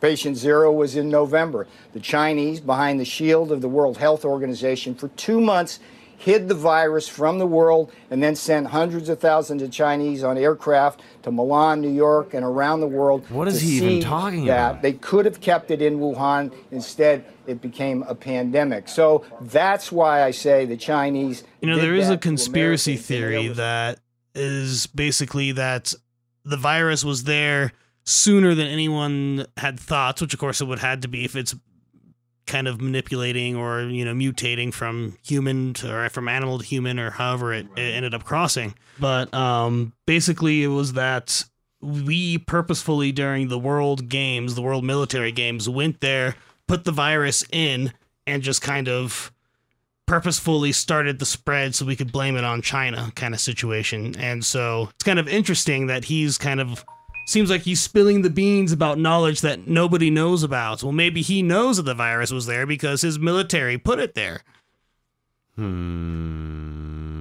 Okay. I buy it. But I still don't. So they're trying to collapse the world's economies or something? We're trying to fuck it all up because we own China so fucking much that they own us. We got to figure out some way to why like would kick they them in have the it shins. Start in their own country? Well, why wouldn't they just unleash it somewhere else? The U.S. will sue China so we can eliminate our debt. So we sue them for our debt worth, and now we're scot-free. Maybe. Now that we have the super duper missile, what the hell are they gonna do? Oh, right. See, we have the big dick. I don't know. Well, this guy's got some other ideas that are. Hey, ideas are like assholes, bro. Everybody's got one. Now, George, one other thing that I think is unconscionable about the Chinese behavior. As we speak, they signed a trade deal on January 15th, and they promised not to steal our intellectual property. Big part of that deal. Guess what? The FBI has now issued warnings that the Chinese government is hacking the intellectual property so that they can steal vaccines for the world. And what would they do with it? It wouldn't be a benign experience. They'd use that vaccine to profiteer. And what kind of accusation is that? Okay. So they're trying to steal the vaccines that are being hidden from anyone to see so they can share it with the world. So they're trying to steal intellectual property, which is the vaccine? And share it to the whole world. Steal my idea of a vaccine. Put that information freely and publicly out on the web. How heinous is that? Okay, this hold is on a one second. of Trump's top advisors. Okay. Are they just milling around like with zombies? I don't know. This is ridiculous, man. This shit is ridiculous. Keep it going. It gets better. And hold the world hostage. So yes, I do blame the Chinese, and it'd be really interesting, George, as to how this election unfolds, because you've got Joe Biden, who's been a long friend of China, versus President Trump, who's the only president who's ever stood up to China. Let's pick up on that, because on Thursday, Vice President Biden spoke out on this and took on President Trump directly. Let's listen. The truth is, Trump was praising the Chinese government, downplaying the threat to the American people. As I said, as I was warning the need to get the people into China to see what was actually going on. And the Chinese government's word, we squandered critical time. And so I just don't. And now he's trying to play this China card. The vice president had an op-ed. Was he trying to, like, I don't know what the fuck did he say? All through the month of February. It sounded like he was talking about. Like, can we hear that one more time? Hey, let's play this. Hey, Jack, I don't know. And hey, listen, man, I don't even know corn pop. Why would he pull a clip up trying to be super impressive of Biden, and it's this clip of him saying literally nothing? All right, because they hope. Man, they hope. Liberal media is very hopeful. President Trump was praising President Xi of China. He was saying he trusts President Xi of China. He was saying President Xi of China was being transparent. That's why Vice President Biden says that the president was downplaying the threat from China. Yeah, well, Joe Biden's got 40 years of sucking up to the Chinese, including 8 years as vice president. We all know about the $1 billion that his son took from the Chinese. That's just not factual, sir. That is not a fact. He did not take $1 billion from the Chinese. Went into that hedge fund. But be that as it may, I do think this election is going to be a referendum in many ways on China. And here's what we know, George. The Pew Research. He said that's not factual. Be that as it may. President Trump was praising President Xi of China. He was saying he trusts President Xi. Took from the Chinese. That's just not factual, sir. That is not a fact. He did not take $1 billion from the Chinese. Went into that hedge fund. But be that as it may, I do think this election is going to be a referendum in many ways on China. And here's what we know, George. He had the to throw that in. Pew Research Group did a poll which showed that over 90% of the American public think that China is a threat in some way, and over 70% have an unfavorable opinion. In my judgment, the behavior of the Chinese Communist Party over the last 3 months, particularly in terms of unleashing this pandemic, I think they're shooting for 100% negative views. So we'll have Joe Biden, long friend of China, President Donald J. Trump, the only president in modern history to stand up to China, going into November, and it's what this is going to be about. It's not going to be about the pandemic. It's going to be about jobs, because what we have to do now is rebuild the economy. So they're trying to paint Joe Biden as like China friendly, but not Donald J. Trump, right? Because he's going to be he's been super harsh, even though Stephanopoulos is right. Like he was singing the praises of Xi Jinping all through February. Yeah, I remember those tweets. Yeah. Meanwhile, trying to downplay it and saying that it was going to disappear in April, right, and all that sort of stuff. But yeah, that's what they're going to try and do. One case. Why tell everybody shark in the water when, you know what I mean? Right.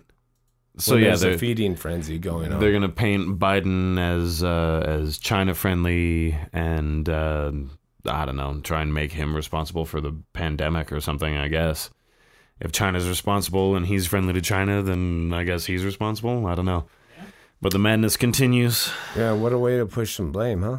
About China, though, but all during the month of February, as I said, the president was continuing to praise China, was continuing to praise President Xi of China. He was trying to work out that trade deal with China, wanted to preserve the gains in the stock market. It was President Trump who was praising China all through the month of February. And, there's a lot of evidence that those lost weeks made a difference. So, first of all, I think it's great that we have a president who can get along with all world leaders. So that's number one. But number two, there's no lost weeks. We hate China, but I'm glad we can get along with them. This starting gun for the China pandemic started on January 30th when President Trump had the courage to pull down the flights from China. That was an enormously courageous decision. He took a lot of heat from that. And from that day, and I was personally involved in a lot of this, we were moving on 3 vectors of attack in February: vaccine development of therapeutics like remdesivir, and the building up a capacity for things like N95 masks. And the work we did throughout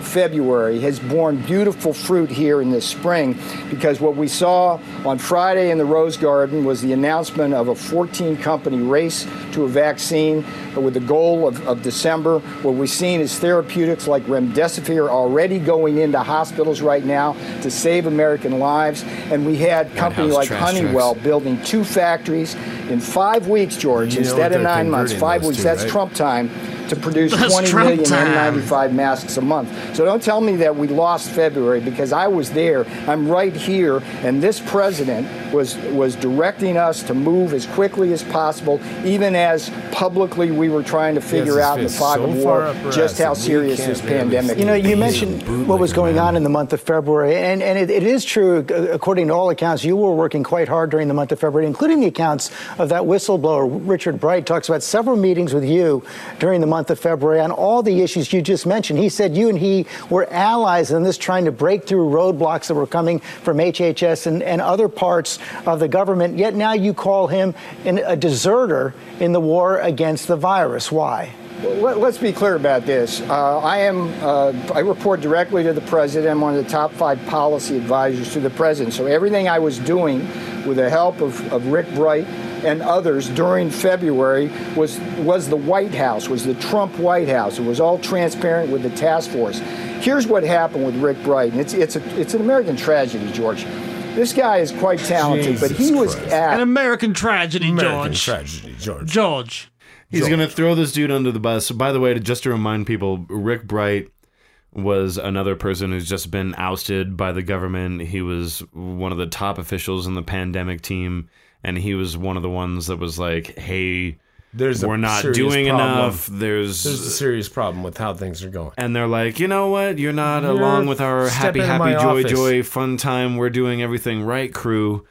And he decided to come out and speak out about it. And now he went from one of the best and brightest to he's just scum under their shoe. So listen to Navarro throw this dude under the bus. Asked to be the field commander over at NIH to storm the testing hill with $1 billion behind him.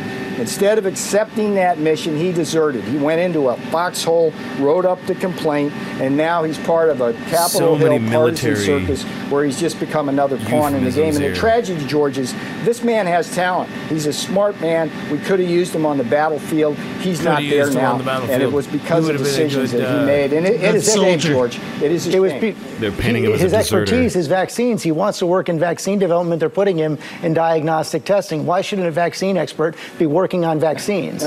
See, here's the thing, George. I've been with the president since the campaign, right? I came here to do trade policy, right? What am I now, a conscript in the war on the China virus? I'm like a quartermaster and a shipping clerk half the time. Do I complain? No, that's my mission for this president, for this country. We do what we have to do when we have to do it for this country. And Rick Bright, he made a choice. He could have been making a tremendous contribution over at NIH to testing, and you and others have been complaining about testing. He could have been the field general, and now he's off the battlefield, and it was by his own choice, sir. Let's talk about the economic response. We saw some tough numbers at the end of the week on jobs, on manufacturing, on retail sales. The House passed that $3 trillion, the next stimulus package on Friday. Is that a basis for negotiation? Is the president prepared to sign another relief package? So Nancy Pelosi basically lost me with that package when she has $1,200 checks for illegal immigrants, and it just goes downhill from there. What we have to do, George, is basically go with the fiscal and monetary stimulus that we've been going through. We've got a lot coursing through the system now.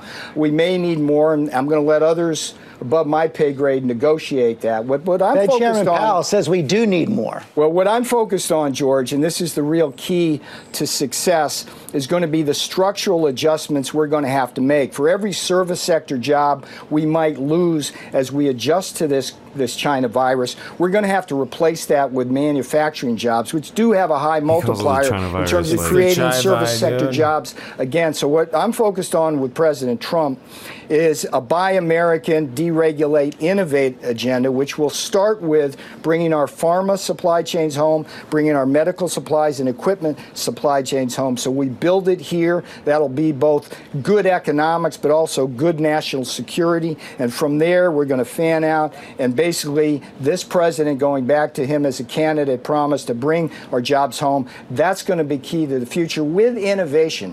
Innovation really is going to be the key. The General Motors plant for ventilators. Does he just have like cue cards he's going through? He's like, innovation. Don't forget about innovation. That's right, innovation. It reminds me of that NXS song. Innovation, segregation, Nobody, deviation. Donald J. Trump, he's the one. He's amazing. He's putting it all together. Hey, does that guy have lip gloss? Because he's going to need it because he's been... Ventilators went up in 17 days in Kokomo, Indiana, through innovation. They had not only assembled that factory in 17 days, they took 700 components of the supply chain to make up a ventilator, use their manufacturing might to replicate that, to take tool and die makers throughout that supply chain. That was a miracle, George. To manufacture what? And we can replicate ventilators. So 17 days to transform a factory that we already had into making ventilators. Yep. Meanwhile, China, a month, 2 months earlier, took 10 days to build an entire frickin' hospital. But they didn't have to put all the ventilators in it. That's true. Oh, true. I guess they maybe they had enough. And we throw up the FEMA camps pretty quick. They're ready to go. Those FEMA hospitals are ready. They're in a storage facility. But it's amazing to me that he's going to tout our ability to transform factories after the fact into creating these things that were much needed, things that we had sold off to other countries. We had depleted our stockpile, things that we had in our stockpile that didn't even work. So we're able to transform these factories and build these things. And I want to see a little bit of foresight here and going as far as saying that I think that we need to be looking at like not only something to help the already sick, but something to you know what I mean? Like we need a little bit of like a inoculation almost, but we need to bump up the entire healthcare thing. Well, you know what's interesting about that? You were talking about how China put up that hospital in however many days, but remember that one that we put up in Washington outside of Seattle? Well, they quietly dismantled it not too long ago, but without seeing a single patient.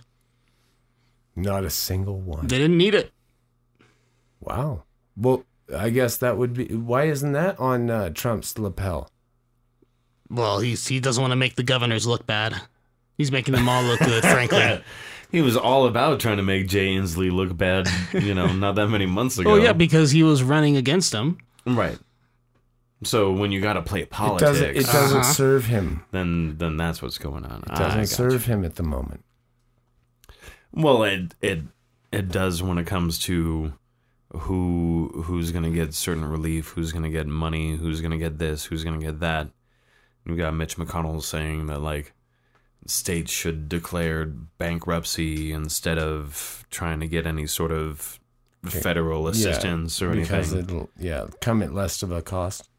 Where I don't know how he has a leg to stand on being from Kentucky, who's like 47th right or something in line of what they contribute to the federal economy or whatever. Like California has always been a surplus until now. Right.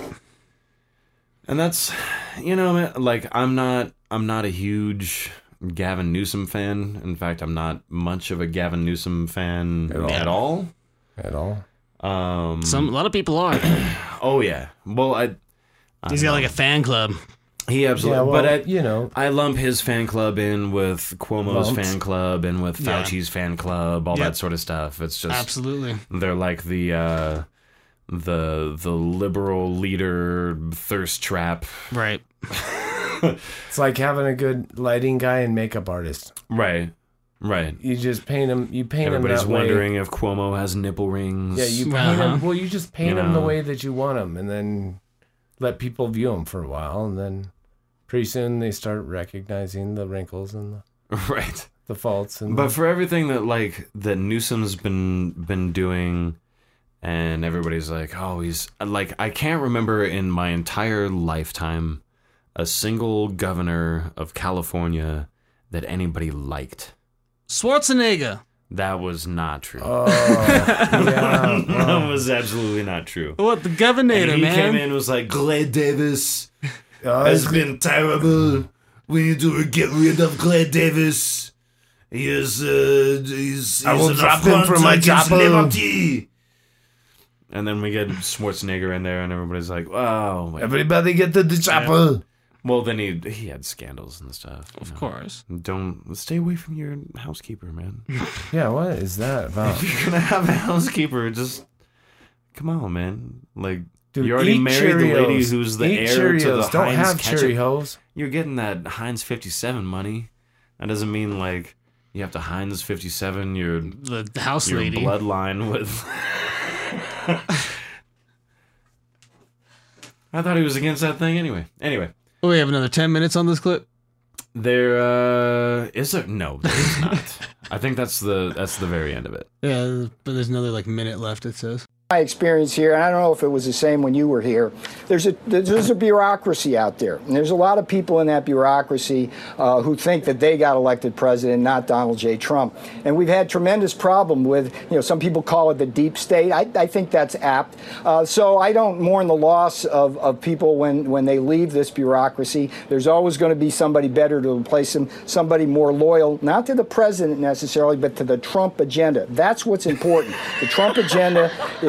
This president has transformed the Republican Party into the party of the working class, and I'm here because the president loves creating good jobs for Americans who work with their hands. And anybody in this bureaucracy who hates Buy American or bringing our domestic supply chains home, they don't really belong here. And I support whatever this president does in terms of his hiring and firing decisions.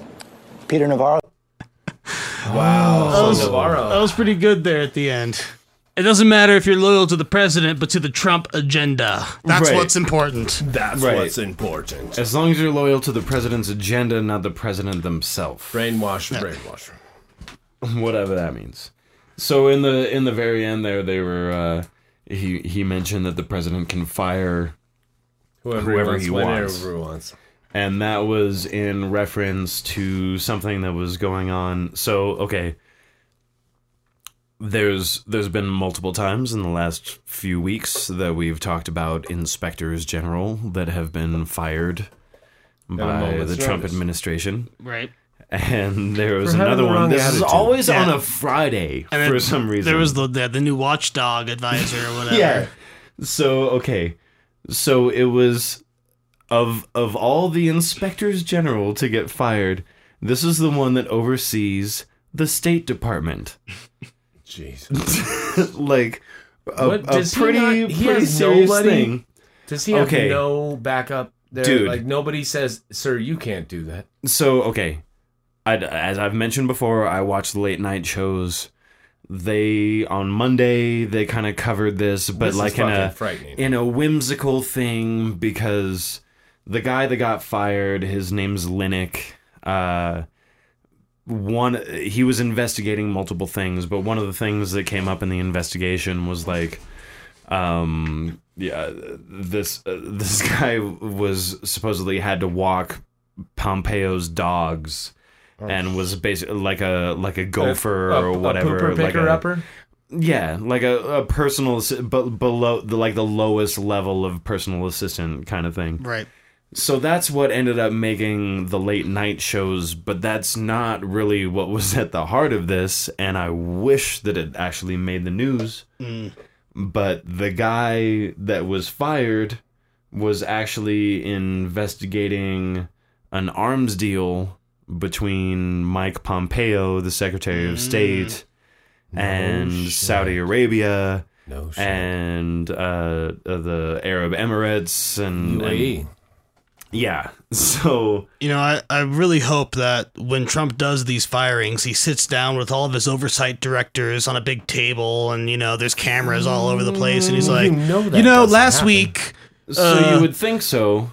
That but there's, I think we have a clip of... He was asked in a press conference about the guy that he fired, right?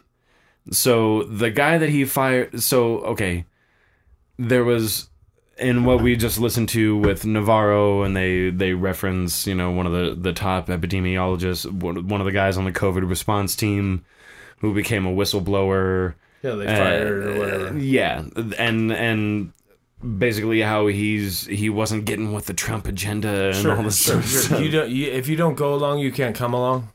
So this is somebody who's a part of all of this, but was basically anyway. Let's let Donald Trump justify why he fired this person. So I don't know him, never heard of him, but they asked me to terminate him. I have the absolute right as president to terminate. I said, who appointed him? And they said, President Obama. I said, look, I'll terminate him. I don't know what's going on other than that, but you'd have to ask Mike Pompeo. But they did ask me to do it, and I did it. I have the right to terminate the Inspector Generals. Now, I don't know anything about the investigation, but you just tell me about walking a dog and what'd you say, doing dishes? Saudi arms deals or sales to Saudi Arabia over certain arms out of concern over their use in the Yemeni crisis. So the question is whether Secretary Pompeo tried to subvert the deal with actions that he may have taken on his own. I don't think so. I mean, I think that when somebody pays us a fortune for, arms, we should get the deal done. I will tell you that. I don't know what you're talking about. Yeah, of course he doesn't know. So he confirms that the deal happened. He's like, well, I mean, if there's a deal and we're getting a bunch of money for some guns, then we're going to do it. So this was an arms deal that we did under the table with Saudi Arabia. Not so much under the table. It's very much on the table now. Everybody knows about it now. I don't think anybody cares. Nah, just walking a dog, whatever. It's an arms deal. Just walking the dog. Yeah. But it's an arms deal that we did when there was supposed to be a ceasefire going on. Oh, of course we broke every single... They had just murdered that journalist. Right. Yeah, no shit. And it was basically so Saudi Arabia could attack Yemen. Yeah. Hey, we aren't going to be the ones pulling the triggers, but we'll give you the guns and the bullets, and then the But Band-Aids. You got to give us the money. Yeah, and then the Band-Aids, too. And you have the President of the United States basically being like, well, if there was a deal, if they were going to give us money for weapons, then... Did you see dollar signs? Of course we're going to do it. Well, then, yeah, why the hell not? And, Mike told me, I don't know anything about the guy. I don't know who he is. That's the same thing he said about the whistleblower. Yeah, he's like, I don't know. If anybody knows anything, ask this guy. But apparently he does dishes or something. Yeah, so what are you saying about doing dishes? Mike Pompeo is being investigated. Did I just give the code name for this fucking thing about doing the dishes? Pompeo's being investigated for the arms deal. Yeah, for doing the dishes. Pompeo goes to Trump and says, hey, you need to fire this guy. He's investigating me. Trump says, all right, he's fired. He's fired. Well, no. Who hired him? Who appointed him? Oh, Obama? Sure, I'll fire him. Yeah. That is insane. The fact that that's on the surface. So is Pompeo like Bush's Dick Cheney? Basically. But Cheney was a Secretary of Defense. Yes. Pompeo's a Secretary of State. Right. Pompeo is Trump's Hillary Clinton. Let that sink in. I guess it depends on which Bush you're looking at.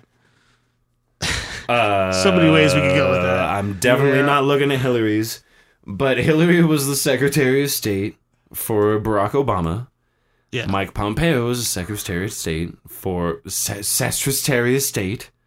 for Donald Trump. So Pompeo is Trump's Hillary. But Hillary wasn't really running the... Hillary wasn't running guns the way that this dude is, apparently. It was just uranium, No, I guess. she was actually... Well, there was the uranium one thing, for sure. Supposedly. That woman was eating... Allegedly. child souls. She is being a grandma in upstate New York. She smells like sulfur. That's what she'd like you to believe. She is eating souls and sucking babies dry. I guess if she got more Botox, she would be less threatening to everybody. Well, how do you look so young without drinking the blood of children? Young. She does not look young. Her name's Botox. She does not look young.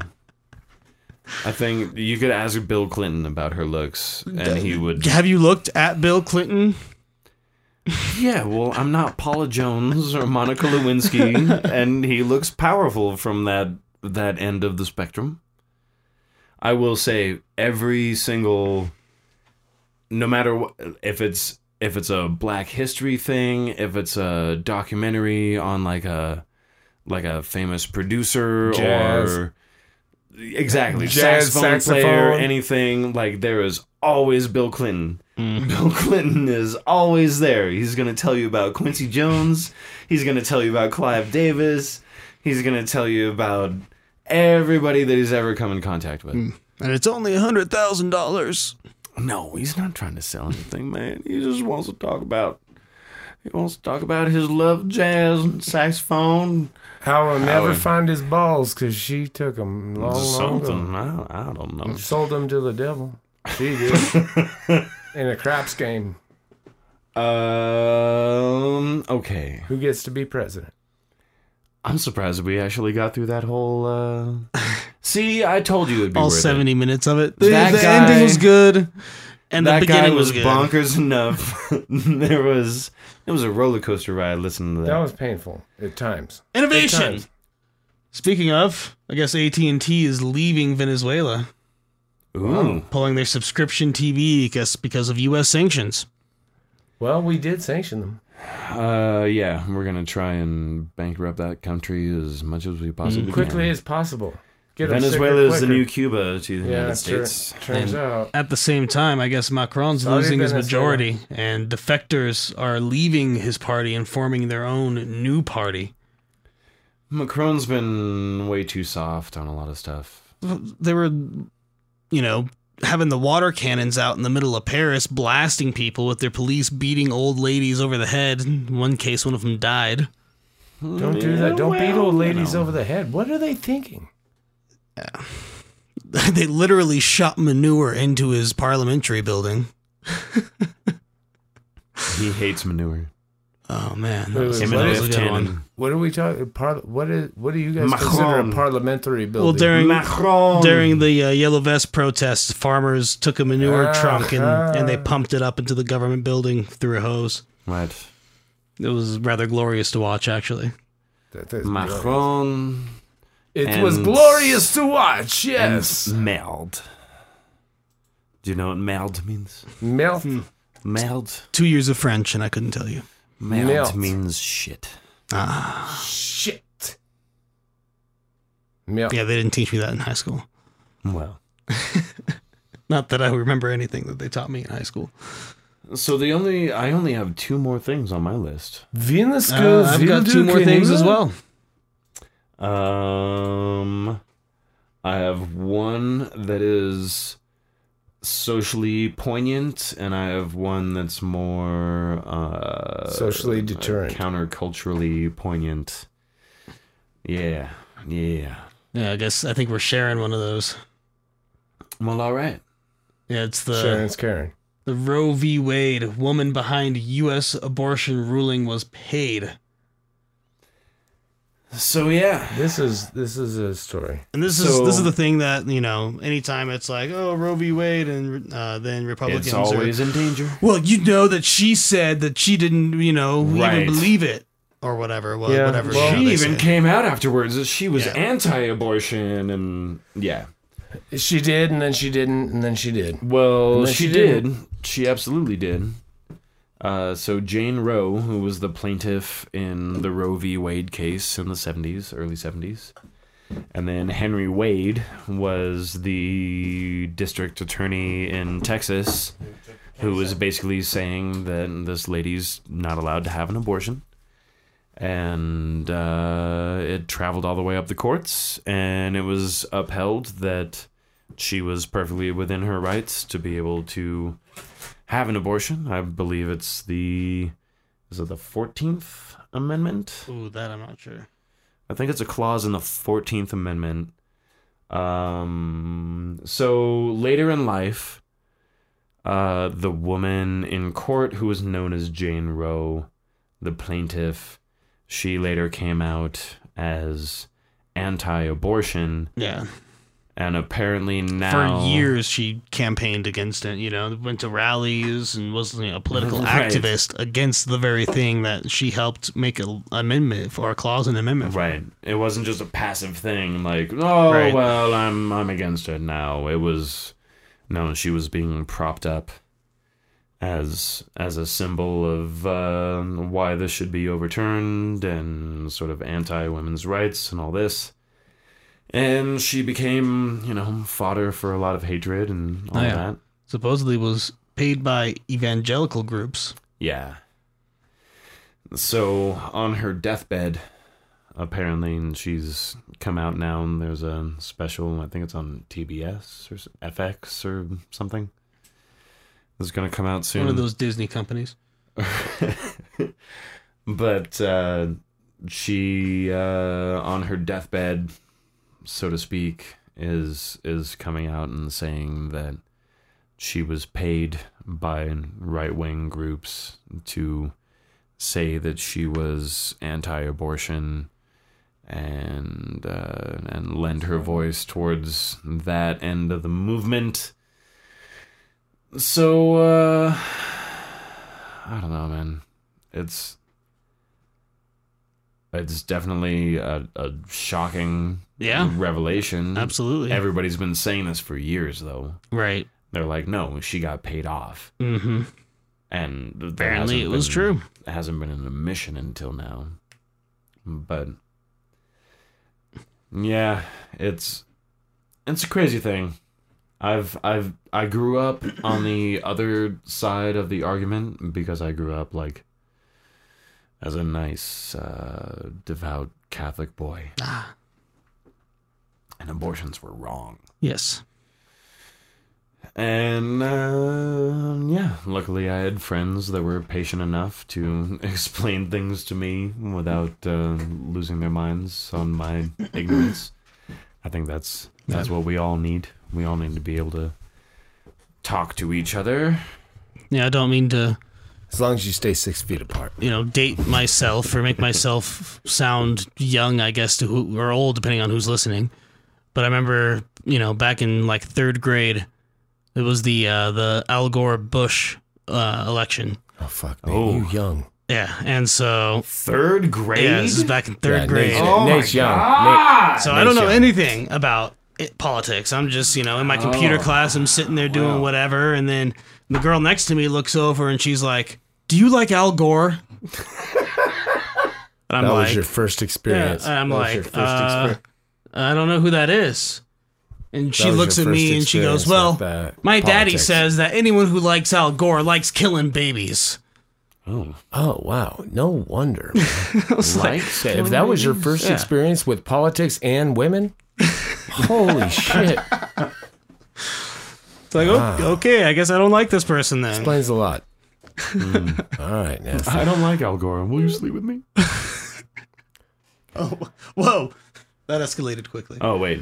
Hey, like in that case night. you don't know, men will try and agree with you just to sleep with you. But yeah, so apparently that's all come out in the open, that it's that she was actually indeed paid by the right wing to say what she said, to say that she was anti-abortion. Just shows you where that tax-free religious money goes to. For the mega evangelist churches. All sorts of different places. Apparently a bunch of Kool-Aid. But yeah, and when she talks about who contacted her, one of them, one of the organizations it's one of the ones that they do the mobile clinic. If you're pregnant, you can just come on board, and they'll give you a free ultrasound, and then they start giving you all sorts of Bible stuff, and they hit your baby with a Bible. More or less, yeah. I'm just it's like those baptisms they drop the whole baby in the water. Let's all pray that they don't hit your baby with a Bible. And this Bible thumping was brought to you by... There's a lot of padding. That's not going to do much. Well, the last thing on my list is the sun is experiencing a less active phase. A lunar phase. lagging. They call it a solar minimum. So the sun's giving up, is what you're saying? He's lagging. It's very possible the sun might just stop. But what's interesting, we wouldn't know. We wouldn't know for a while. The sun could just explode. 8 minutes. And we'd be, doing our thing. It would be 8 minutes. It's a little longer than 6 minutes, Dougie Fresh, you're on.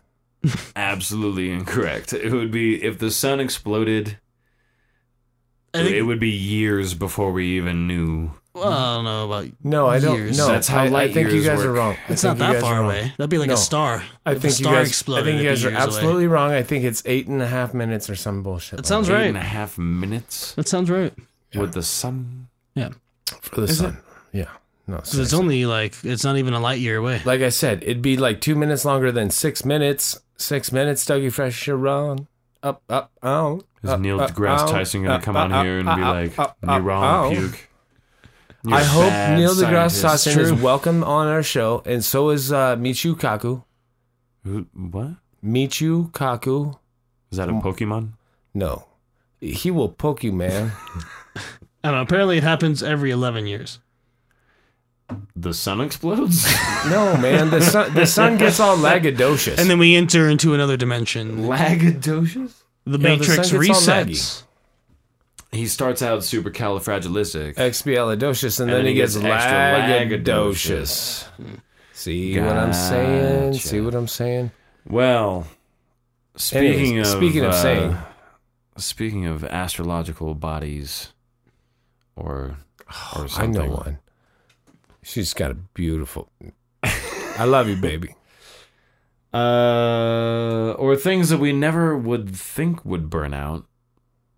So there's a staple of California rock and roll, or at least alternative rock tradition. Oh, this is right.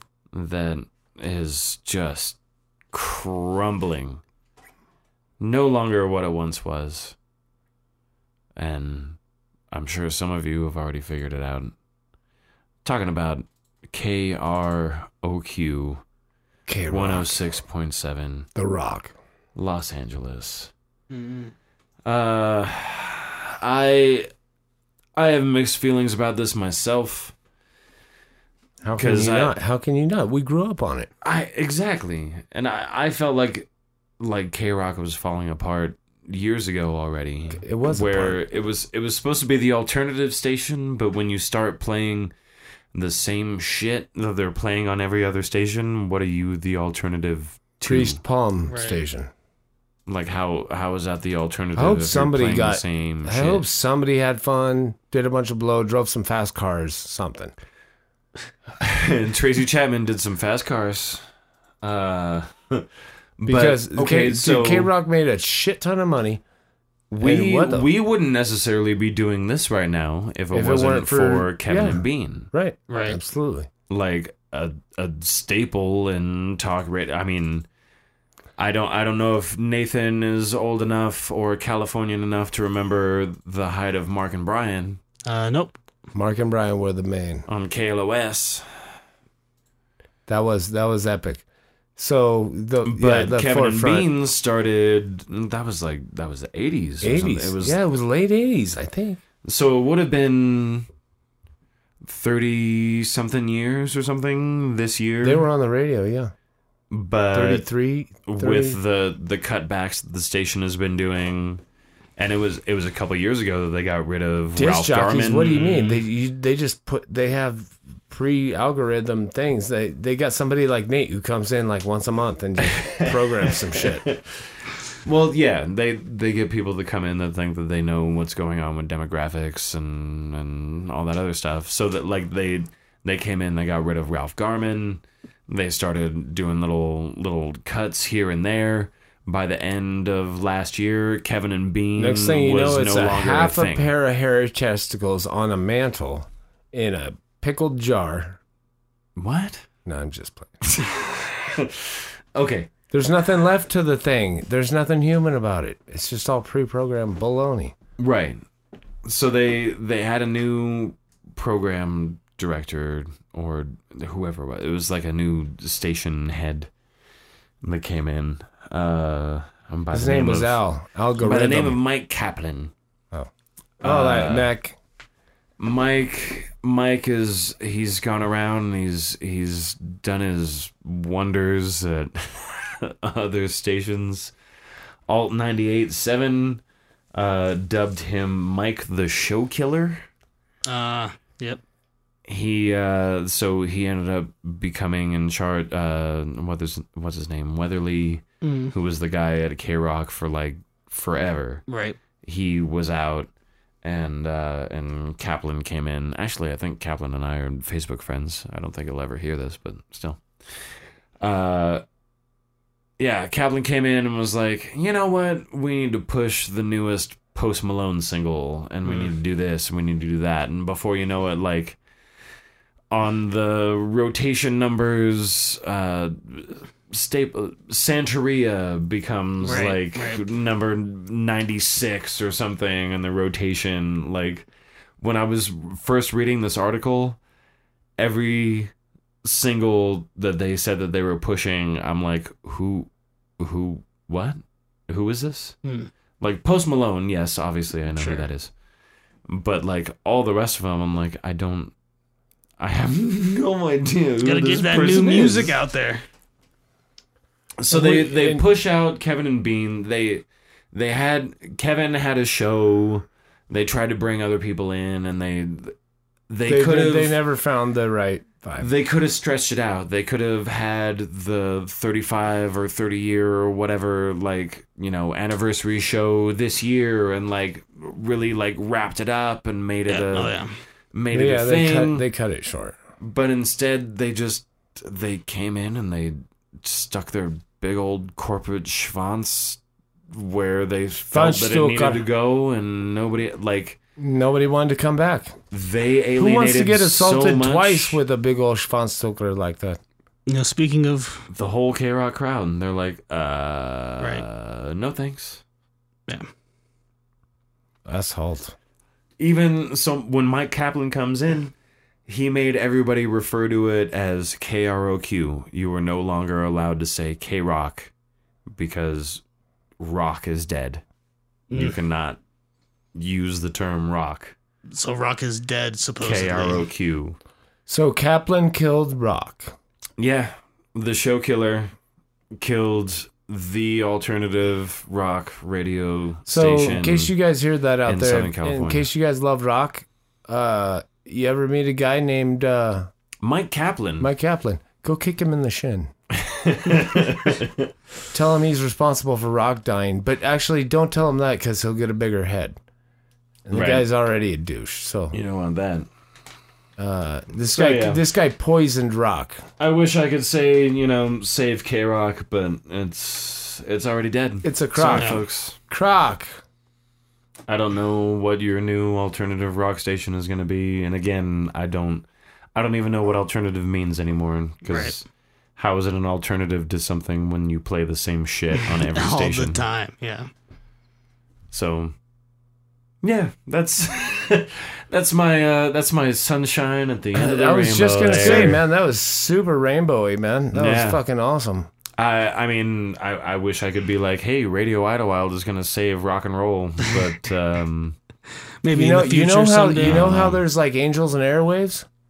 We're assholes in airplanes. There can be. Oh, I see what you're doing. It was very clever. So the happenings of the day in history today. Might as well 20th of May. 20th of May. Let's see. 1862, President Abraham Lincoln signs into law the Homestead Act. Yes. To provide cheap land for the settlement of the American West. That's right. West, y'all. Go west, young man. Spotsylvania campaign in the U.S. Civil War? I have no idea recollection. What that is. 1927, Charles Lindbergh takes off from New York to cross the Atlantic for Paris aboard the Spirit of St. Louis. All right. Wow. Also, 1927, we were talking about Saudi Arabia earlier. Saudi Arabia becomes independent of Great Britain. Britain?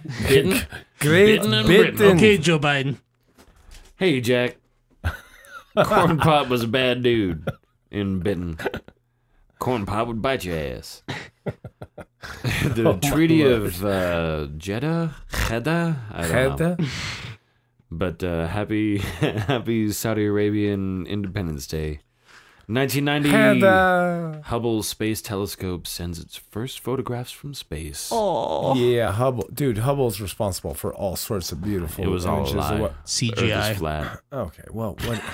God, you guys are such buzzkills, Do you dude. really think you're moving at 60,000 miles an hour right now, bro? Like, to jump in the air. Why don't you go flying? Oh, my Go God. 0 to 60. Please, you guys, please don't be that damn. Have these people ever been inside of like a bus or an airplane and dropped the ball? You know, you can see the curvature of the Earth from. I can't explain their stupidity. Or even that's what I can't wrap my head around. Nobody knows what the SpaceX curvature mission of their brain is about, but you can watch the entire launch. You can watch it take off from Cape Canaveral, go through all the Space spheres. Space Force, Space Force, man. Space Force. You can watch that take Space off. Force, man. It sounds like a cartoon on Saturday morning. 1891, in the history of cinema, the first public display of Thomas Edison's prototype kinetoscope was Can you guys tell me what a kinetoscope is? A kinetoscope, it predates the projector. It's kind of it's like a similar. It uses kinetic. Sorry, I was snoozing. Yeah. So it's like a movie projector. Yeah, basically. So it's the preemptive to movies. Right. Okay. Fantastic. One of those Edison inventions. Yeah, that's today in music. phenomenal. 1983. Every Breath You Take was a single released by The Police. It was the Billboard Song of the Year in 1983. Later, Love that song. Love that song. Later repurposed by Sean Puffy Combs for the death of Notorious B.I.G. And in sports history, today... Biggie's dead? Yeah, I mean, supposedly. Allegedly. Chris Wallace. I thought he was with Tupac chilling out. They're hanging out. They're in somewhere, Antarctica. Playing dominoes. That's called Bones. Bones. Yeah, dude, and you know, oh my man, that's a battle. That's a battle. What all the dead people play. That's a battle that's going to go on forever.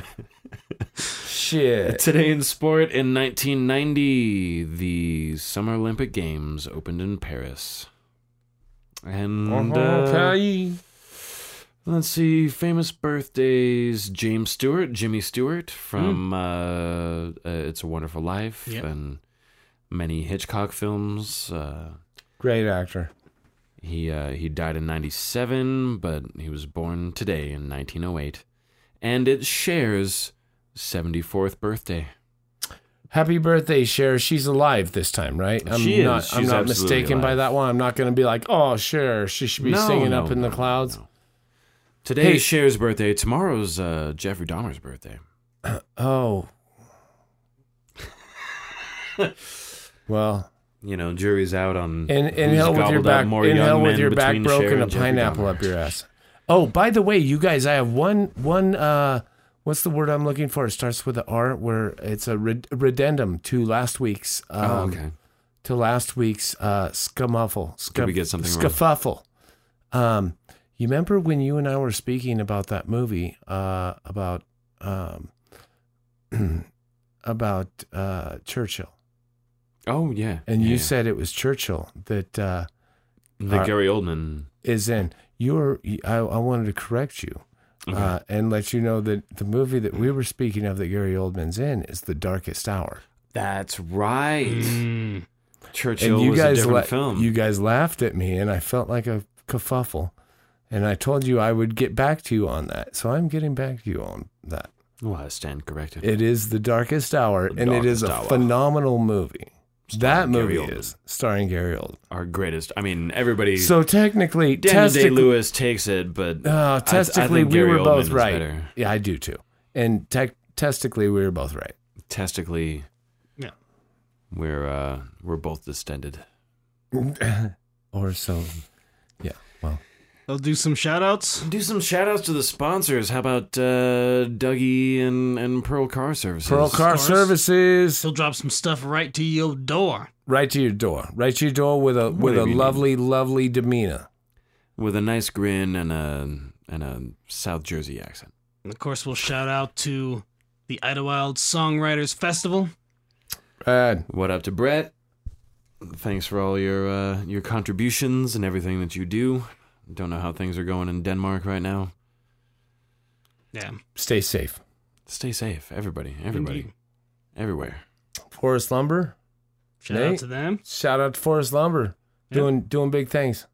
Big things. Big Counting things. Building your things. You got to build things. You got to count things. You got to know what you have to make it happen. And, of course, thank you to everybody listening right now. And, by the way, don't forget, you got to go to your local Walgreens, or when the military drives by, get out there with your arms out and your sleeves up and get ready for that sweet, sweet nectar of a vaccine to get shot right up into your bloodstream. Unless it's a patch. Or you could put it right in your app. That's right. Bend over, give them the full moon, a nice big target to shoot that slingshot vaccine patch at. Put it up in your app. You can get it downloaded right into your app. Deep in the app. By the way, happy birthday, little lady. If you're not drunk, ladies and gentlemen, get ready to get fucked up. Let's do it. Don't start. LMFAO, you know it. Let John. Yeah. All of the alcoholics. Where you at? Tested negative. That's why we're drinking this early in the morning. They're very tiny splatters. Dude, doesn't mean I want the pair of them on me. He's a bootlegger, man. That's Trump time.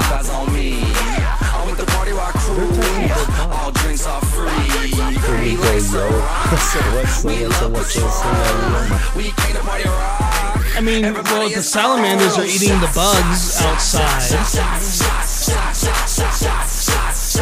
It's super duper.